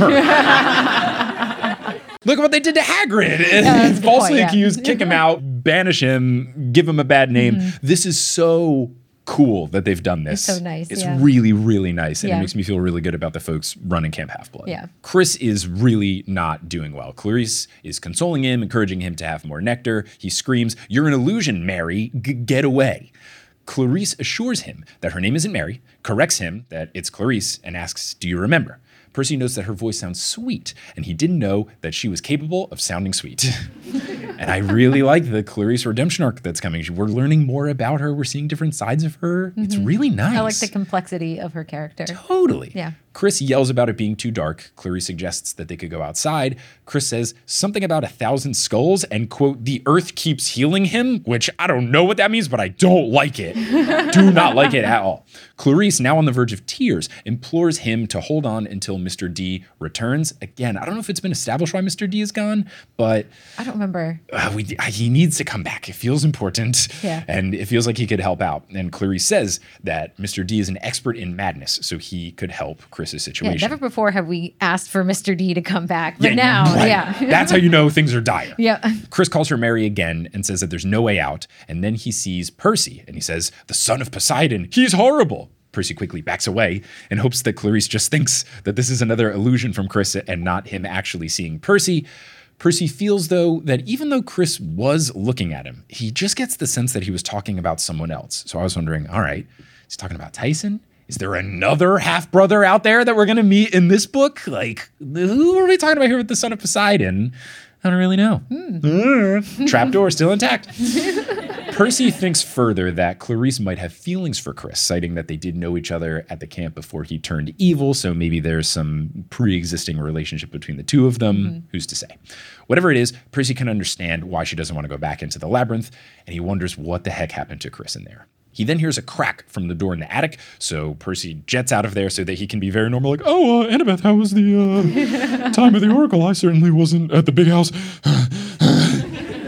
So back at the arena, Annabeth looks at Percy first, and he's not sure if it's a look of warning for Percy or just straight up fear of what her prophecy was. And she looks at Quintus and says that she got the prophecy and she will lead the quest to find the workshop. No one cheers, which is the normal reaction to someone finding out their quest, but here we go, because Chiron asks for the exact wording of the prophecy. So she says, first, well, it said, and then I wrote, okay, there's no way that this is going to be the full thing. She's totally withholding information. So she says, you shall delve in the darkness of the endless maze. The dead, the traitor, and the lost one raise. And Grover pipes up saying, the lost one? That's got to be Pan. This is great. And Percy adds, yeah. Also, there's a part where they said the dead and the traitor. Not ideal, because that could be Kronos and Luke, so maybe not. He doesn't say all that. That was, me paraphrasing.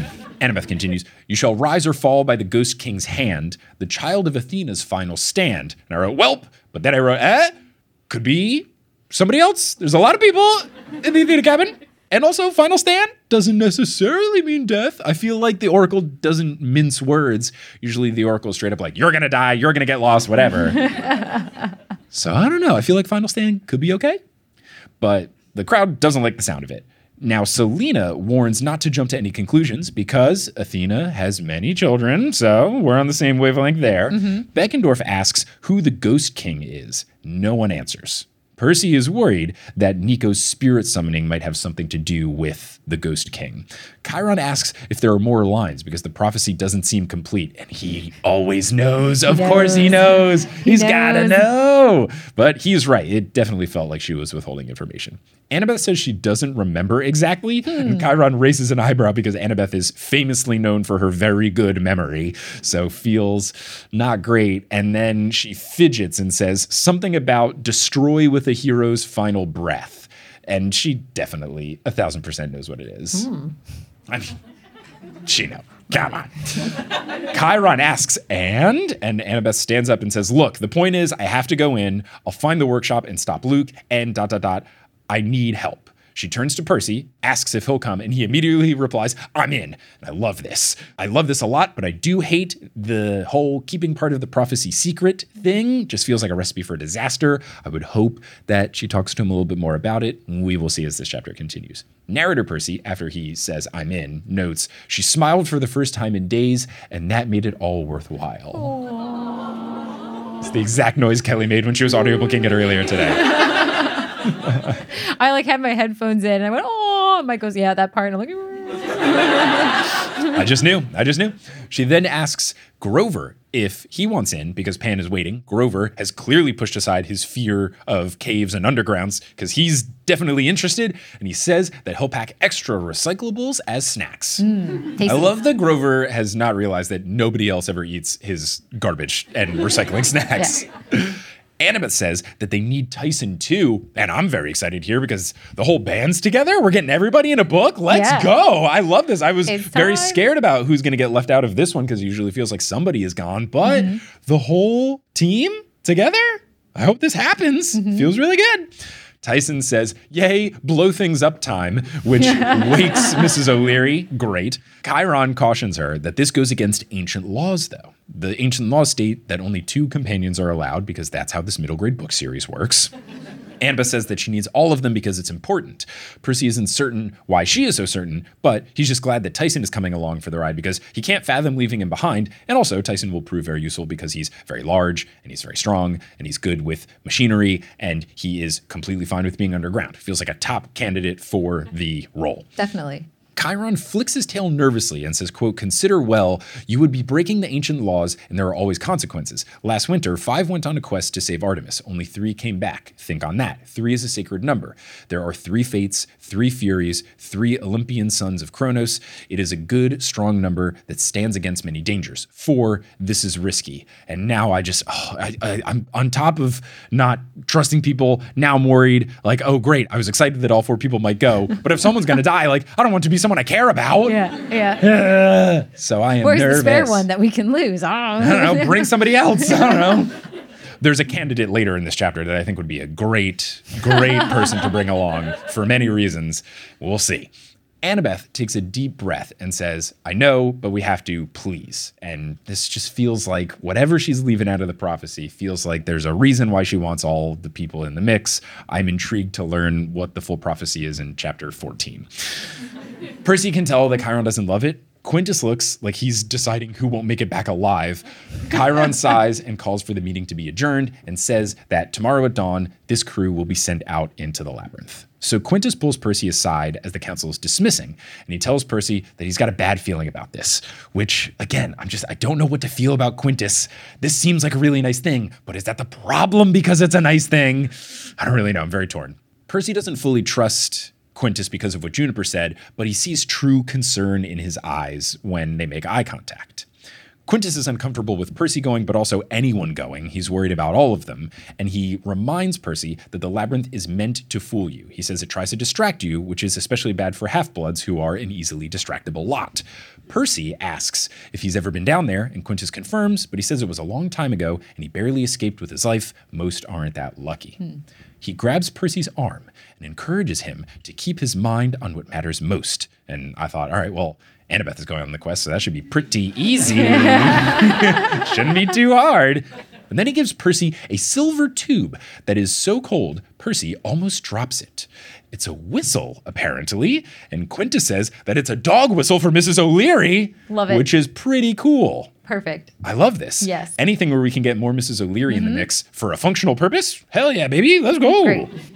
Percy is about to ask how it will work in the maze. Quintus knows that he's about to ask this, so he explains that he's not positive that it will, but Mrs. O'Leary is a hellhound and can appear when called, no matter how far away she is. Quintus would feel better if Percy had it and says that if he really needs to use it, he can do so, but he warns that it's made of Stygian ice. And Percy, so that everyone reading can understand, goes, "What ice?" And Quintus explains that it means that it's crafted from the river Styx. It is hard to craft and it's very delicate. It cannot melt, but it'll shatter after one use, which is awfully convenient. Very convenient. Very convenient. One time. Get out of jail free card. Basically. Yep. Percy thinks back to the last time he was given a gift right before a quest, which is the cool shoes that Luke gave him. And now he's also not trusting Quintus, like, I've been down this road before. But Quintus seems so nice. And Percy notes, well, Mrs. O'Leary likes Quintus, and that's got to count for something. Which is great. Percy feels bad that he could ever have mistrusted Quintus, but then he remembers that he once trusted Luke, so he's back to being torn. I'm very torn. It's very hard. I don't know how to feel. Percy thanks Quintus and promises to himself that he won't use the whistle, meaning he definitely will use the whistle, and he darts off to find Annabeth. So Percy goes to the Athena cabin for the first time ever. Big step, going to the parents' house, basically. He calls inside, he gets no answer, so he just goes in anyway. And I was thinking, is that allowed? Can you just go into other people's cabins? Yeah. I guess so. So he goes in, and narrator Percy says, the place was a workshop for brainiac kids. The bunks were all pushed against one wall, as if sleeping didn't matter very much. Most of the room was filled with workbenches and tables and sets of tools and weapons. The back of the room was a huge library crammed with old scrolls and leather-bound books and paperbacks. There was an architect's drafting table with a bunch of rulers and protractors and some 3D models of building. Sounds right up your alley. Cool. Huge old war maps were plastered to the ceiling. Sets of armor hung under the windows, their bronze plates glinting in the sun. I mean, this place sounds pretty cool. Sounds pretty cool. Yeah. Sounds like a nice place. Yes. Maybe not for like sleeping because they've pushed all their bunks aside, but it sounds like a nice place to work. Yes, for sure. And did it all? Yeah, sets of armor hanging under I don't know if you don't want, don't have that hanging. Put it safely on the ground or in a cupboard or something.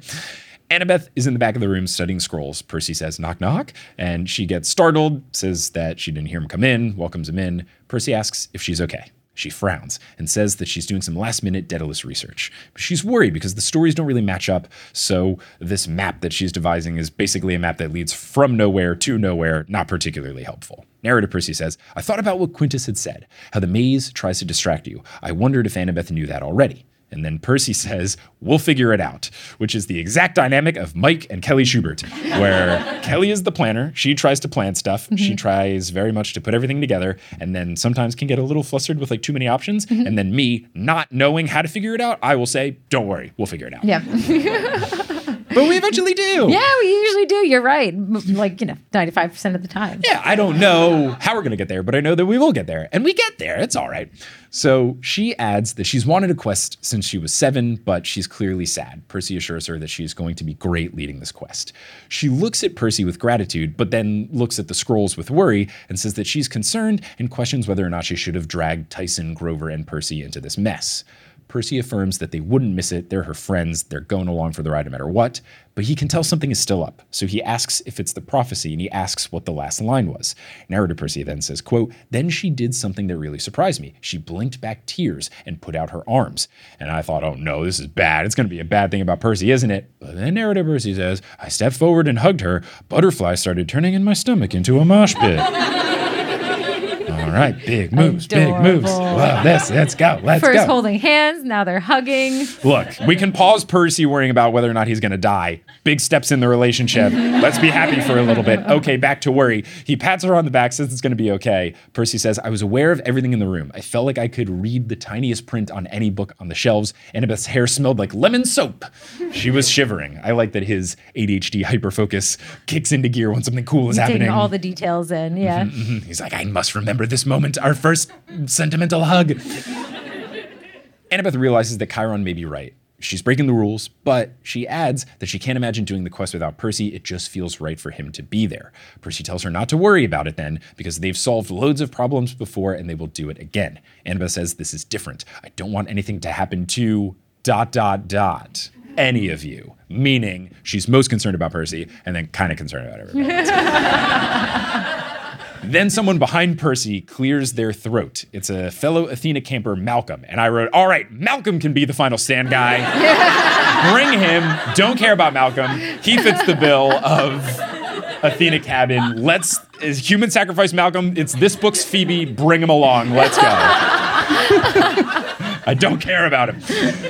He says that practice is starting and that Chiron told him to come get Annabeth. He is incredibly embarrassed about encroaching on this tender moment. It is quite obvious. Percy says, we were just looking at maps. And even narrator Percy goes, this was stupid. We fell into a hole. We were looking at maps. There's nothing. Malcolm stares at him and goes, okay. And then I was like, damn it, I like Malcolm, no! This is such a good reply. Annabeth tells Malcolm to tell Chiron that she'll be right there, and Malcolm leaves swiftly to get out of this awkward situation. Annabeth rubs her eyes and tells Percy that he can leave so that she can prep for archery. Percy nods, but he's just very confused. Everything's just all in flux. He asks Annabeth about the hero's last breath line. Annabeth says that she doesn't know which hero, but Percy says that he's asking a different question. Quote, no, something else. I was thinking the last line usually rhymes with the one before it. Was it something about, did it end in the word death? In italics. Very smart question, but very scary question. And it's even scarier because Annabeth just stares at the scrolls and says, you'd better go, Percy. Get ready for the quest. I'll see you in the morning. Didn't answer the question, which means yes.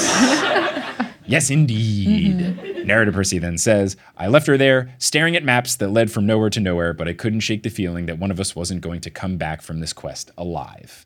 Which is very scary and somber, but look, it's only the fourth book, so I think they're going to be okay. That is the end of chapter 4, and that is the end of this episode of The Newest Olympian.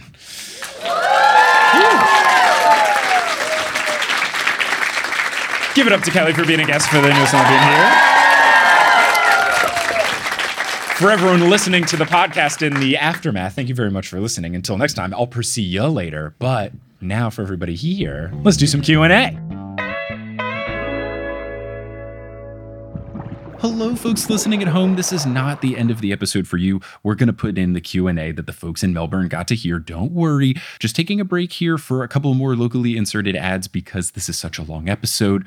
But before we get into those, I have a couple notes about the Q&A. At one point, I am trying to remember a bird that we saw in Australia, and I don't say the correct word. The correct word for the bird is cassowary. I will say something incorrect, and I meant to say cassowary. Also, if you're wondering why some of the email subject lines are anti-Sydney, when I ask people to send in emails for the Q&A at live shows, I ask if there's a nearby city that they don't like or that they have a grudge with, and I say that the email subject line can either be pro whatever city they are in or anti a neighboring city, because I think city rivalries are silly and ridiculous, and it's always fun to hear the reasons why other cities don't like their neighbors, so that would explain some Sydney hostility or some very pro-Melbourne subject lines. Finally, halfway through the Q&A, the audio is going to get a little bit worse because the official big audio recording thing that the venue had set up just stopped recording, and then we had to go to my backup system, which is not as good as theirs, but it still sounds pretty nice, just not as crystal clear quality. I'm very happy with how clean the audio for this episode came out, but for whatever reason, their system worked, and that's why you always use backups, and that's what I did. Anyway, without further ado, we're going to have another quick set of ads. Some of them may be read by me. Others of them won't be read by me. The ones that are not read by me are inserted locally. So if you live in Houston, Texas, maybe you'll hear an ad for the Houston Rockets, the local basketball team who just lost to my New York Knicks last night. But anyway, once those ads are complete, we'll get back to this episode of The News Olympian.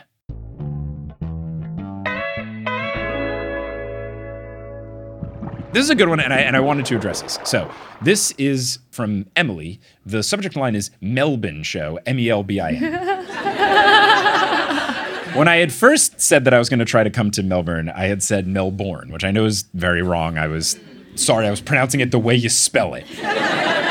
Then I quickly converted to saying Melbourne, which I have been told is like more correct. But then people were still saying to me, oh, you should say it like Melbourne, saying it like that. And I was like, that just sounds like I'm doing a bad accent. Like, it's one thing to pronounce a city properly if it's in a different language, like, you know, saying Buenos Aires or something instead of like Buenos Aires.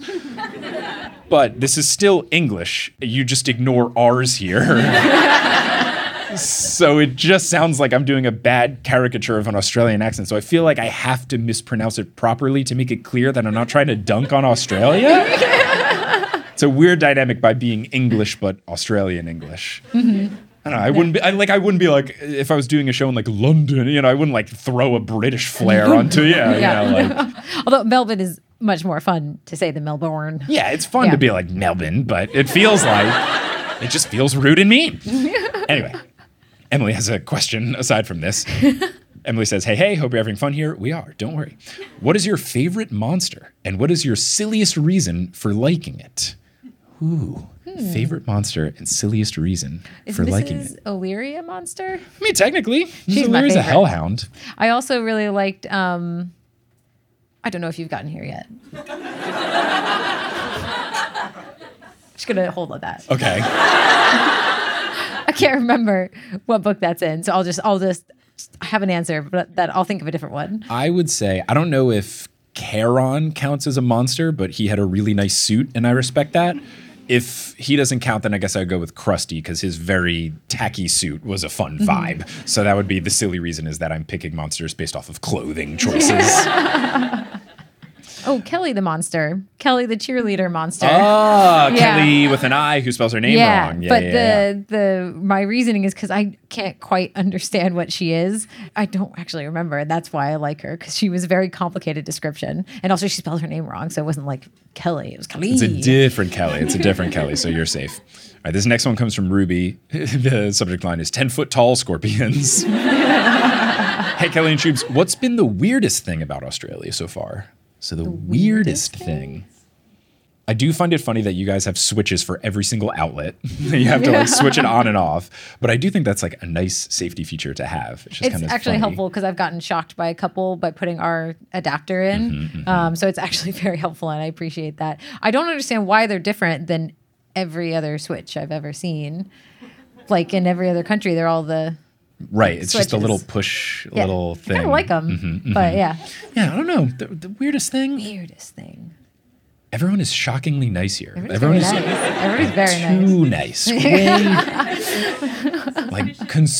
nice. Suspiciously nice. But no, it's been a lovely time. We've had a very good time here. Now, here's a question from Kat. I was wondering what you and Kelly thought the strangest Australian animal was, and which animal you thought was the best. I know which animal you dislike the most.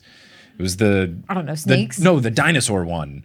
The blue... Oh, yeah. Was it Cassowera? Yeah. We saw one at the zoo, and there was an electric fence between us, and I was like, this feels like Jurassic Park right now. I'm pretty sure this fence is broken, and we need to get out of here. Definitely last place. Especially because we were kind of scared of it, and then I don't know if it was someone at the zoo or someone after the fact when we said we didn't like them. They were like, oh, yeah, they'll just like peck you to death because they're territorial. All right. Yeah. Glad that's at the zoo. But I guess it makes sense because the Sydney Zoo also had the Lions Escape. Yeah.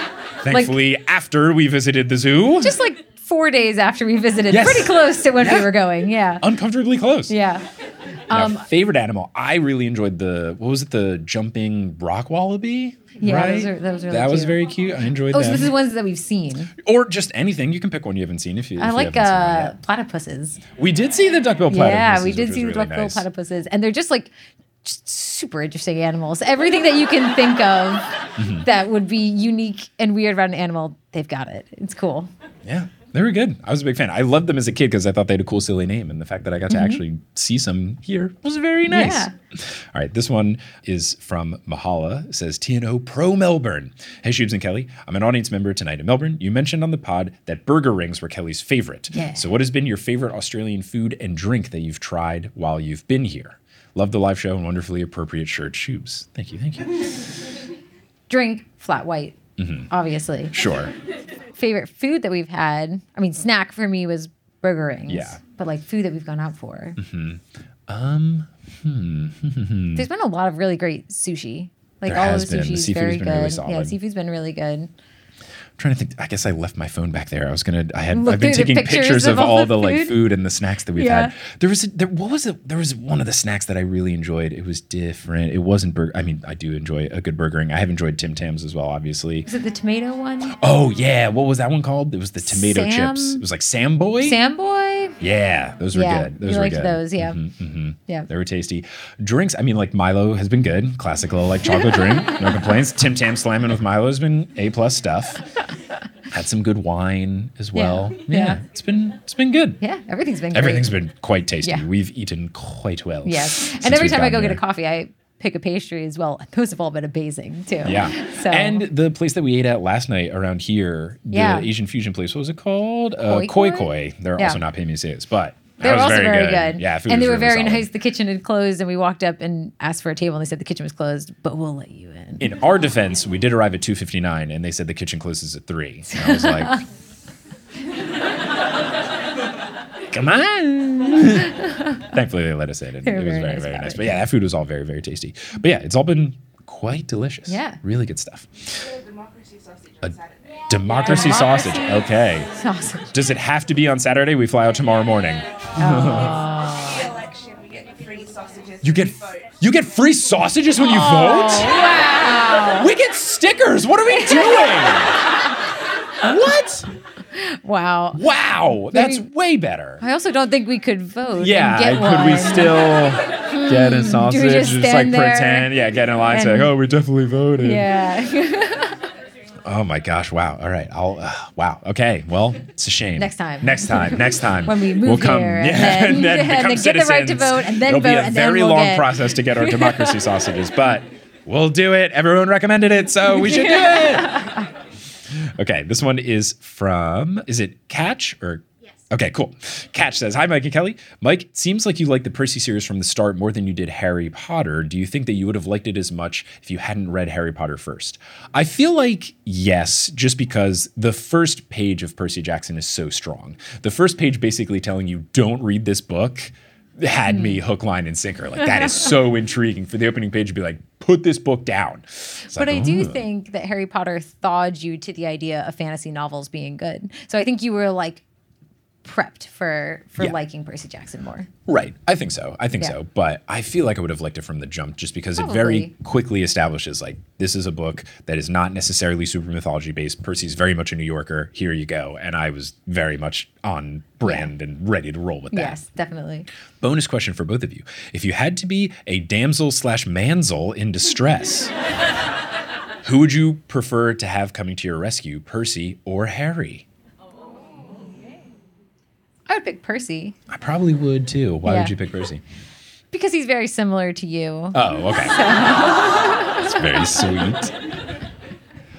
I would pick Percy just because so far only one of Percy's friends has died. And Harry doesn't have as good of a track record Oh no. with people staying alive along the way. So that would be my thought there. Okay, this email comes from Vidi. What has been your favorite Greek myth / PJO side quest / storyline / lore so far? So any sort of myth, story, offshoot type of thing in the first 3 books and change.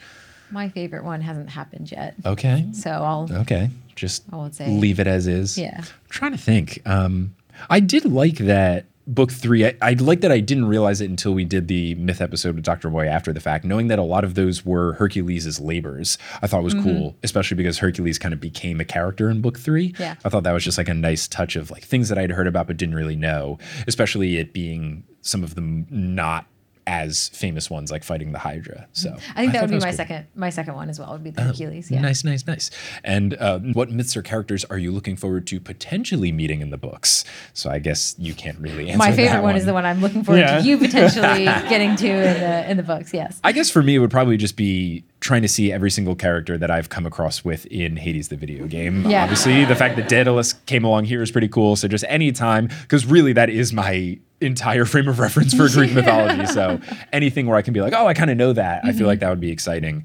And I think doing the characters like Daedalus where they're very briefly mentioned and I don't know their whole deal, I think that that's very fun just because like, you know, a little bit. And that was fun with Artemis. Like I knew her vibe, but not really her story. So to get to learn about her last book was pretty cool. So I think that would be my answer. Anyone that is, you know, somewhat a featured character in Hades would be my selection.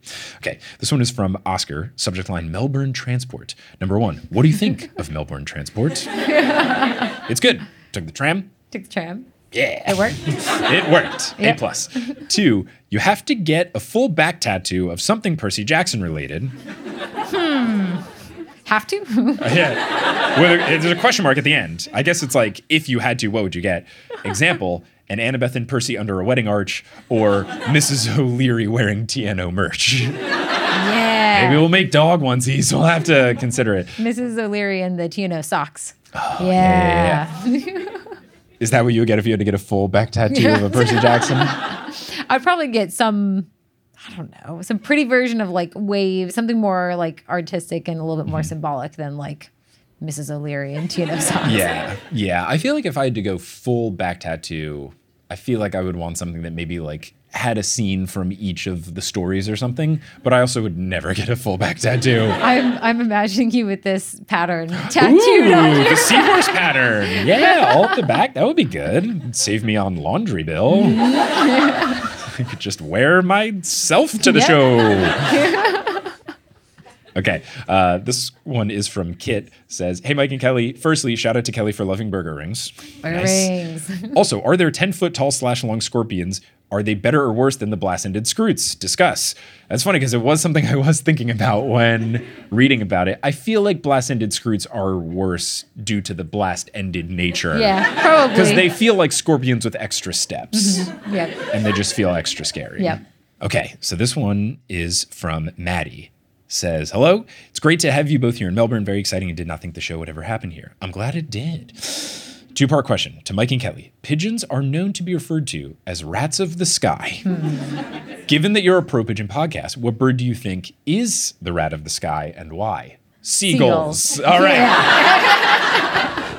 And not only just because I hate them and they're smelly and gross, but also because seagulls love to steal food. Rats, at least in New York City, also love to steal food. It feels like it works on both fronts. Yeah. Agreed. Now, this is the follow-up to Mike. When was the moment you knew you wanted to marry Kelly? Enjoy the rest of your stay in Melbourne, the superior Australian city.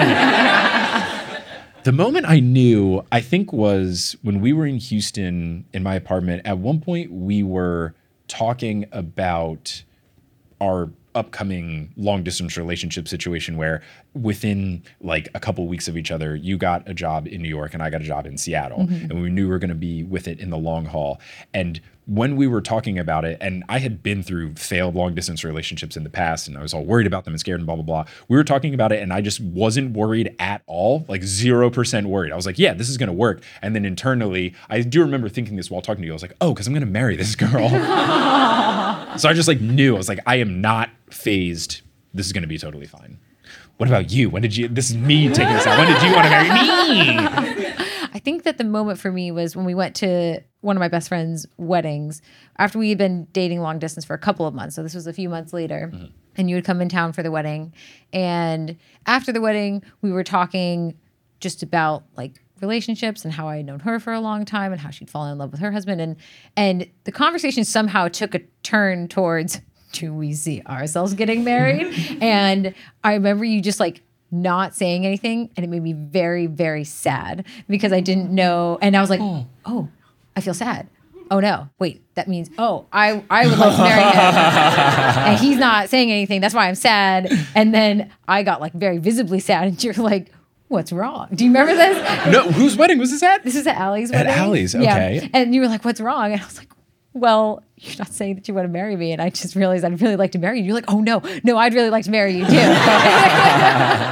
I don't remember this. But I was sad for like a full like hour before you were like, okay, what is up? What's going on? No. Sorry that I had you sad for an hour. I should have done that immediately. This was all in my head. Okay. So, you know. All right. Well, I guess once you started showing it, I picked up on it. Yeah. Okay, so this one comes from Allie. Have you come to your senses about the national treasure that is Bluey? Bingo is definitely superior, but compared to Coco, Bluey is a saint. Donut is Coco, I guess, another character in the show? I don't know. Oh, yeah, Coco. Yeah, no. Okay, I don't know. I will say, since having my Bluey hot take, since that episode was recorded and came out, I went to my sister's place in Dallas, and she's a big Bluey fan, and I had mentioned my Bluey hot take to her, and she was like, let me show you an episode from season 3. It's gotten better. And I will say, we watched the chess episode from season 3, and it was a lot better. Yeah. Like, Bluey was less of a jerk. Bluey's calmed down a little bit. It wasn't just like Bluey running around yelling and being mean for like 80% of the episode. And then at the very end, they're like, Bluey, don't do that. Bluey's like, okay, fine.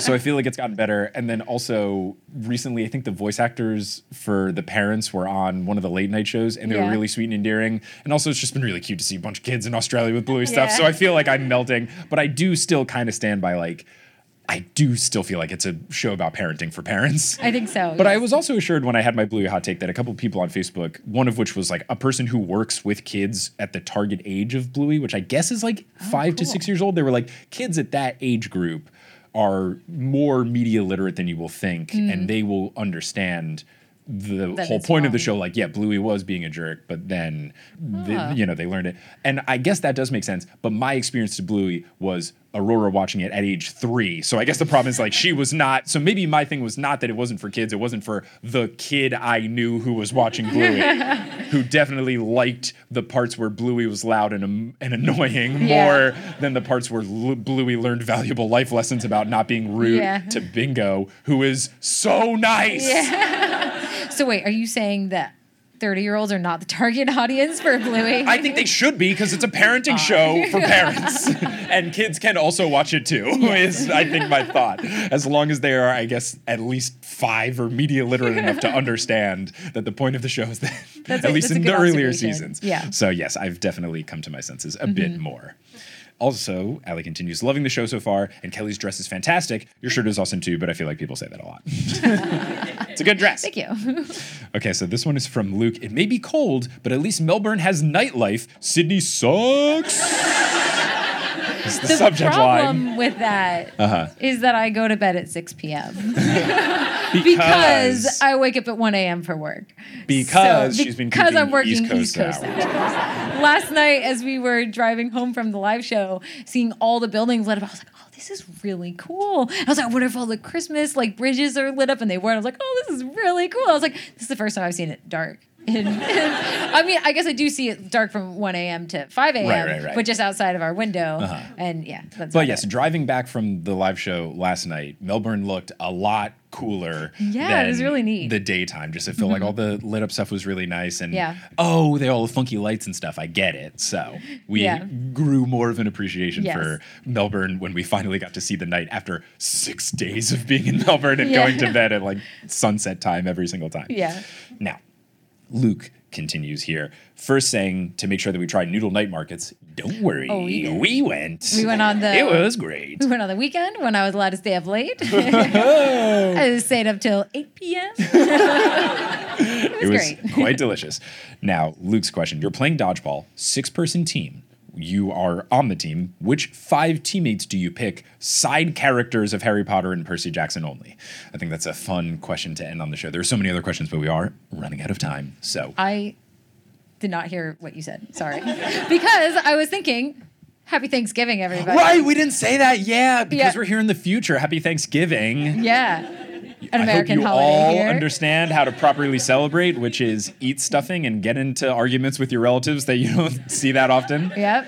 It was funny when we did get here because it's becoming more and more of a thing in America. Like once Halloween ends, it's like, it's Christmas, baby. Move over Thanksgiving stuff. And people get grumpy about it and all that. Mm-hmm. But that happened here when we were in Australia. We were like, wow, Australia really jumped the gun and go straight to Christmas. And it took us like a couple of weeks to be like, oh, right.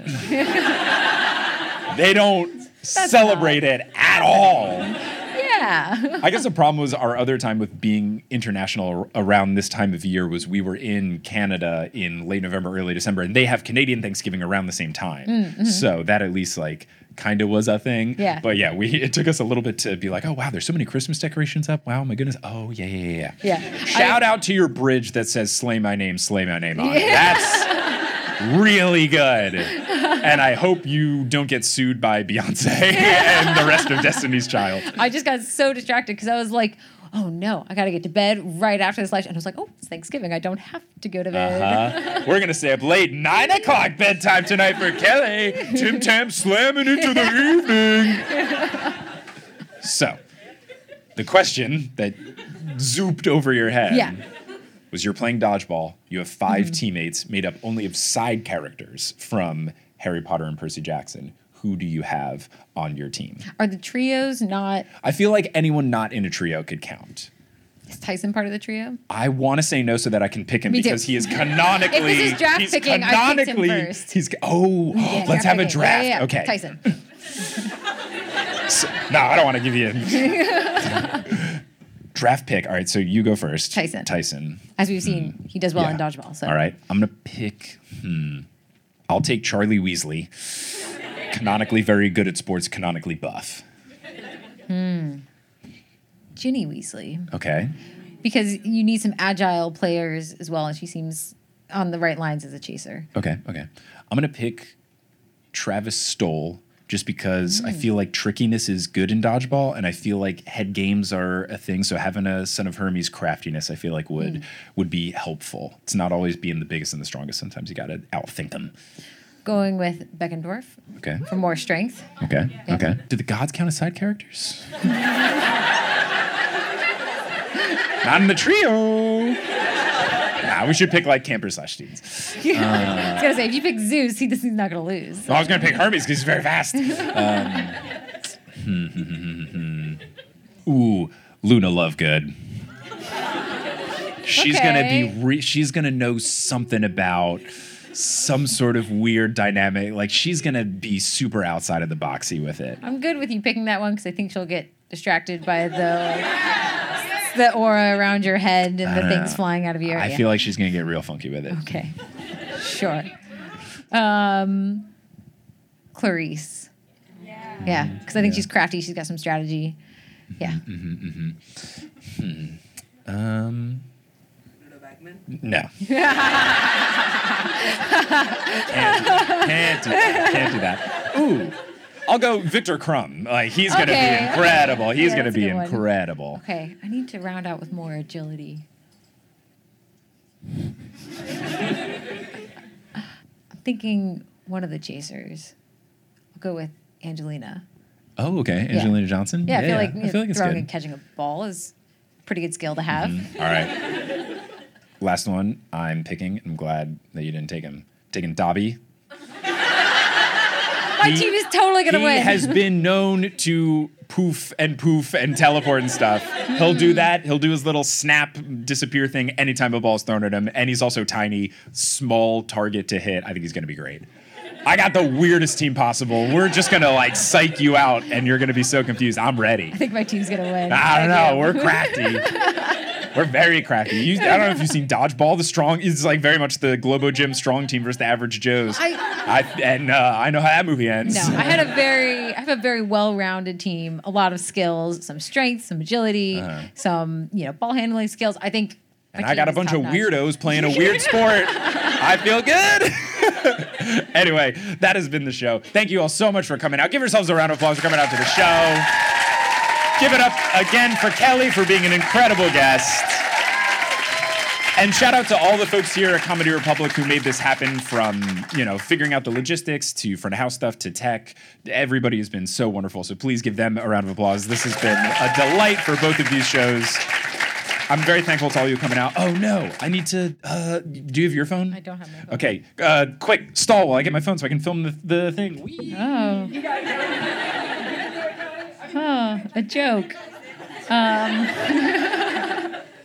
What do you call a tree that grows in your hand? A palm tree. Well done. Okay, now that we've gotten the phone, because I like to document me saying the final thing all the time.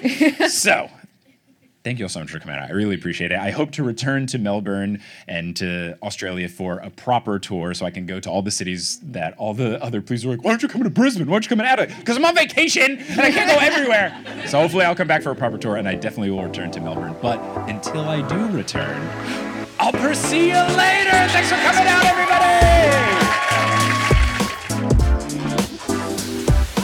Hey, thank you so much for listening to this episode of The Newest Olympian. This podcast is created, hosted, and produced by me, Mike Schubert. I also run the social media and the website. Our editor and TikTok account runner is Sherry Guo. The music is by Bettina Campamanes and Brandon Grugel, and the art is by Jessica E. Boyd. If you want to get involved in the community around the show, you can do so on social media. We are at Newest Olympian on Twitter, Instagram, TikTok, and Facebook. Facebook also has the spoiler group and the spoiler-free group. We also are at reddit.com/r/The Newest Olympian. If you want to take it to the next level, you can get in on the TNO Discord by joining our Patreon by going to thenewestolympian.com/Patreon. Speaking of that Patreon, that's where bonus content lives. If you're looking for more TNO content, bonus episodes, director's commentary, monthly live streams, those all live there. And speaking of that Patreon, I want to give a huge shout out to our producer level patrons: Lotta Bartova, Kelsey Gillespie, The Damn Steam Nuggets, Emma Cooey, Vicky Garcia, Ellie Hoskovchova, Veronica Bartova, Haley Hastings, Robin Garcia, Frida Vikstrom, Megan Moon, Tuff Beifong, Olivia Y, Craig McRoberts, Taylor Payne, Giselle Salvador, Peter Johnson the Twin, Sabrina Balsiger, Boney Pony, Heather McMillan, Casey Williams, Polly Burge, Nikki Harris, Tatiana Schmidt, Sandra Rose, Bridget Lowry, Josh Sayre, Josh Wilkie, Abby Ryan, Wise Girl, Ashton Gabrielson, Marco Redhouse, Falcon Joey James, Christopher William Boucher, Lux, Caden Mack, Sam Reeby, Carly Allen, Riley Kiedis, Mary Kelly, Audra, Mackenzie, Mrs. O'Leary, Aaron Wood, Rodith Kalna, Milo Kim, Fred Cabras, Harlan Christ, CC Reeds 23, Sandkopf, Julia Kendall, Emil Oskar Thomason, Noah Bungard, Liz Cardigan, Shatzabobs, Michelle Spurgeon, Zachary Hamilton, Ginger Spursboy, Rachel Bernatowicz, Sarah Neal, Ricky, Francesca Pacheco, and John Drielsma. If you want to help out the show in a non-monetary way, spreading it via word of mouth is essential to the podcast's growth. If you think of someone that would like the show, you could reach out to them directly, say, hey, there's this podcast. You love Percy Jackson, listen to it. Or you've been looking for an excuse to read the Percy Jackson books, here's a digital book club. Or you could post about the show on social media, or leave it a rating and review on whatever podcasting app you're using. All of these things really do help, and I appreciate all of you who have done it in the past or will do it in the future. But I'm just so thankful that you tuned into this episode. I hope you tuned into our next episode, where we will be joined by Kelly Schubert. Again, this time it's live in Christchurch, New Zealand, and the audio is also crisp and clean, just like this episode was. But until then, I'll see you later.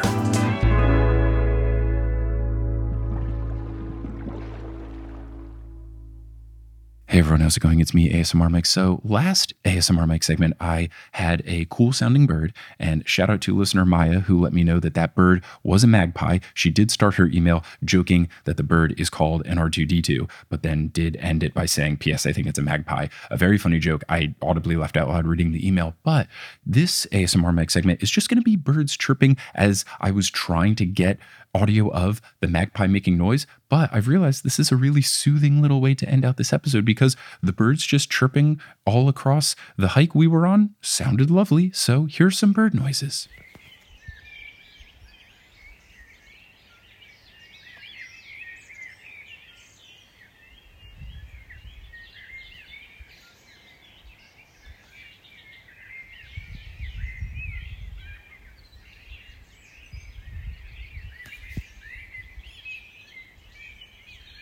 Thank you for listening.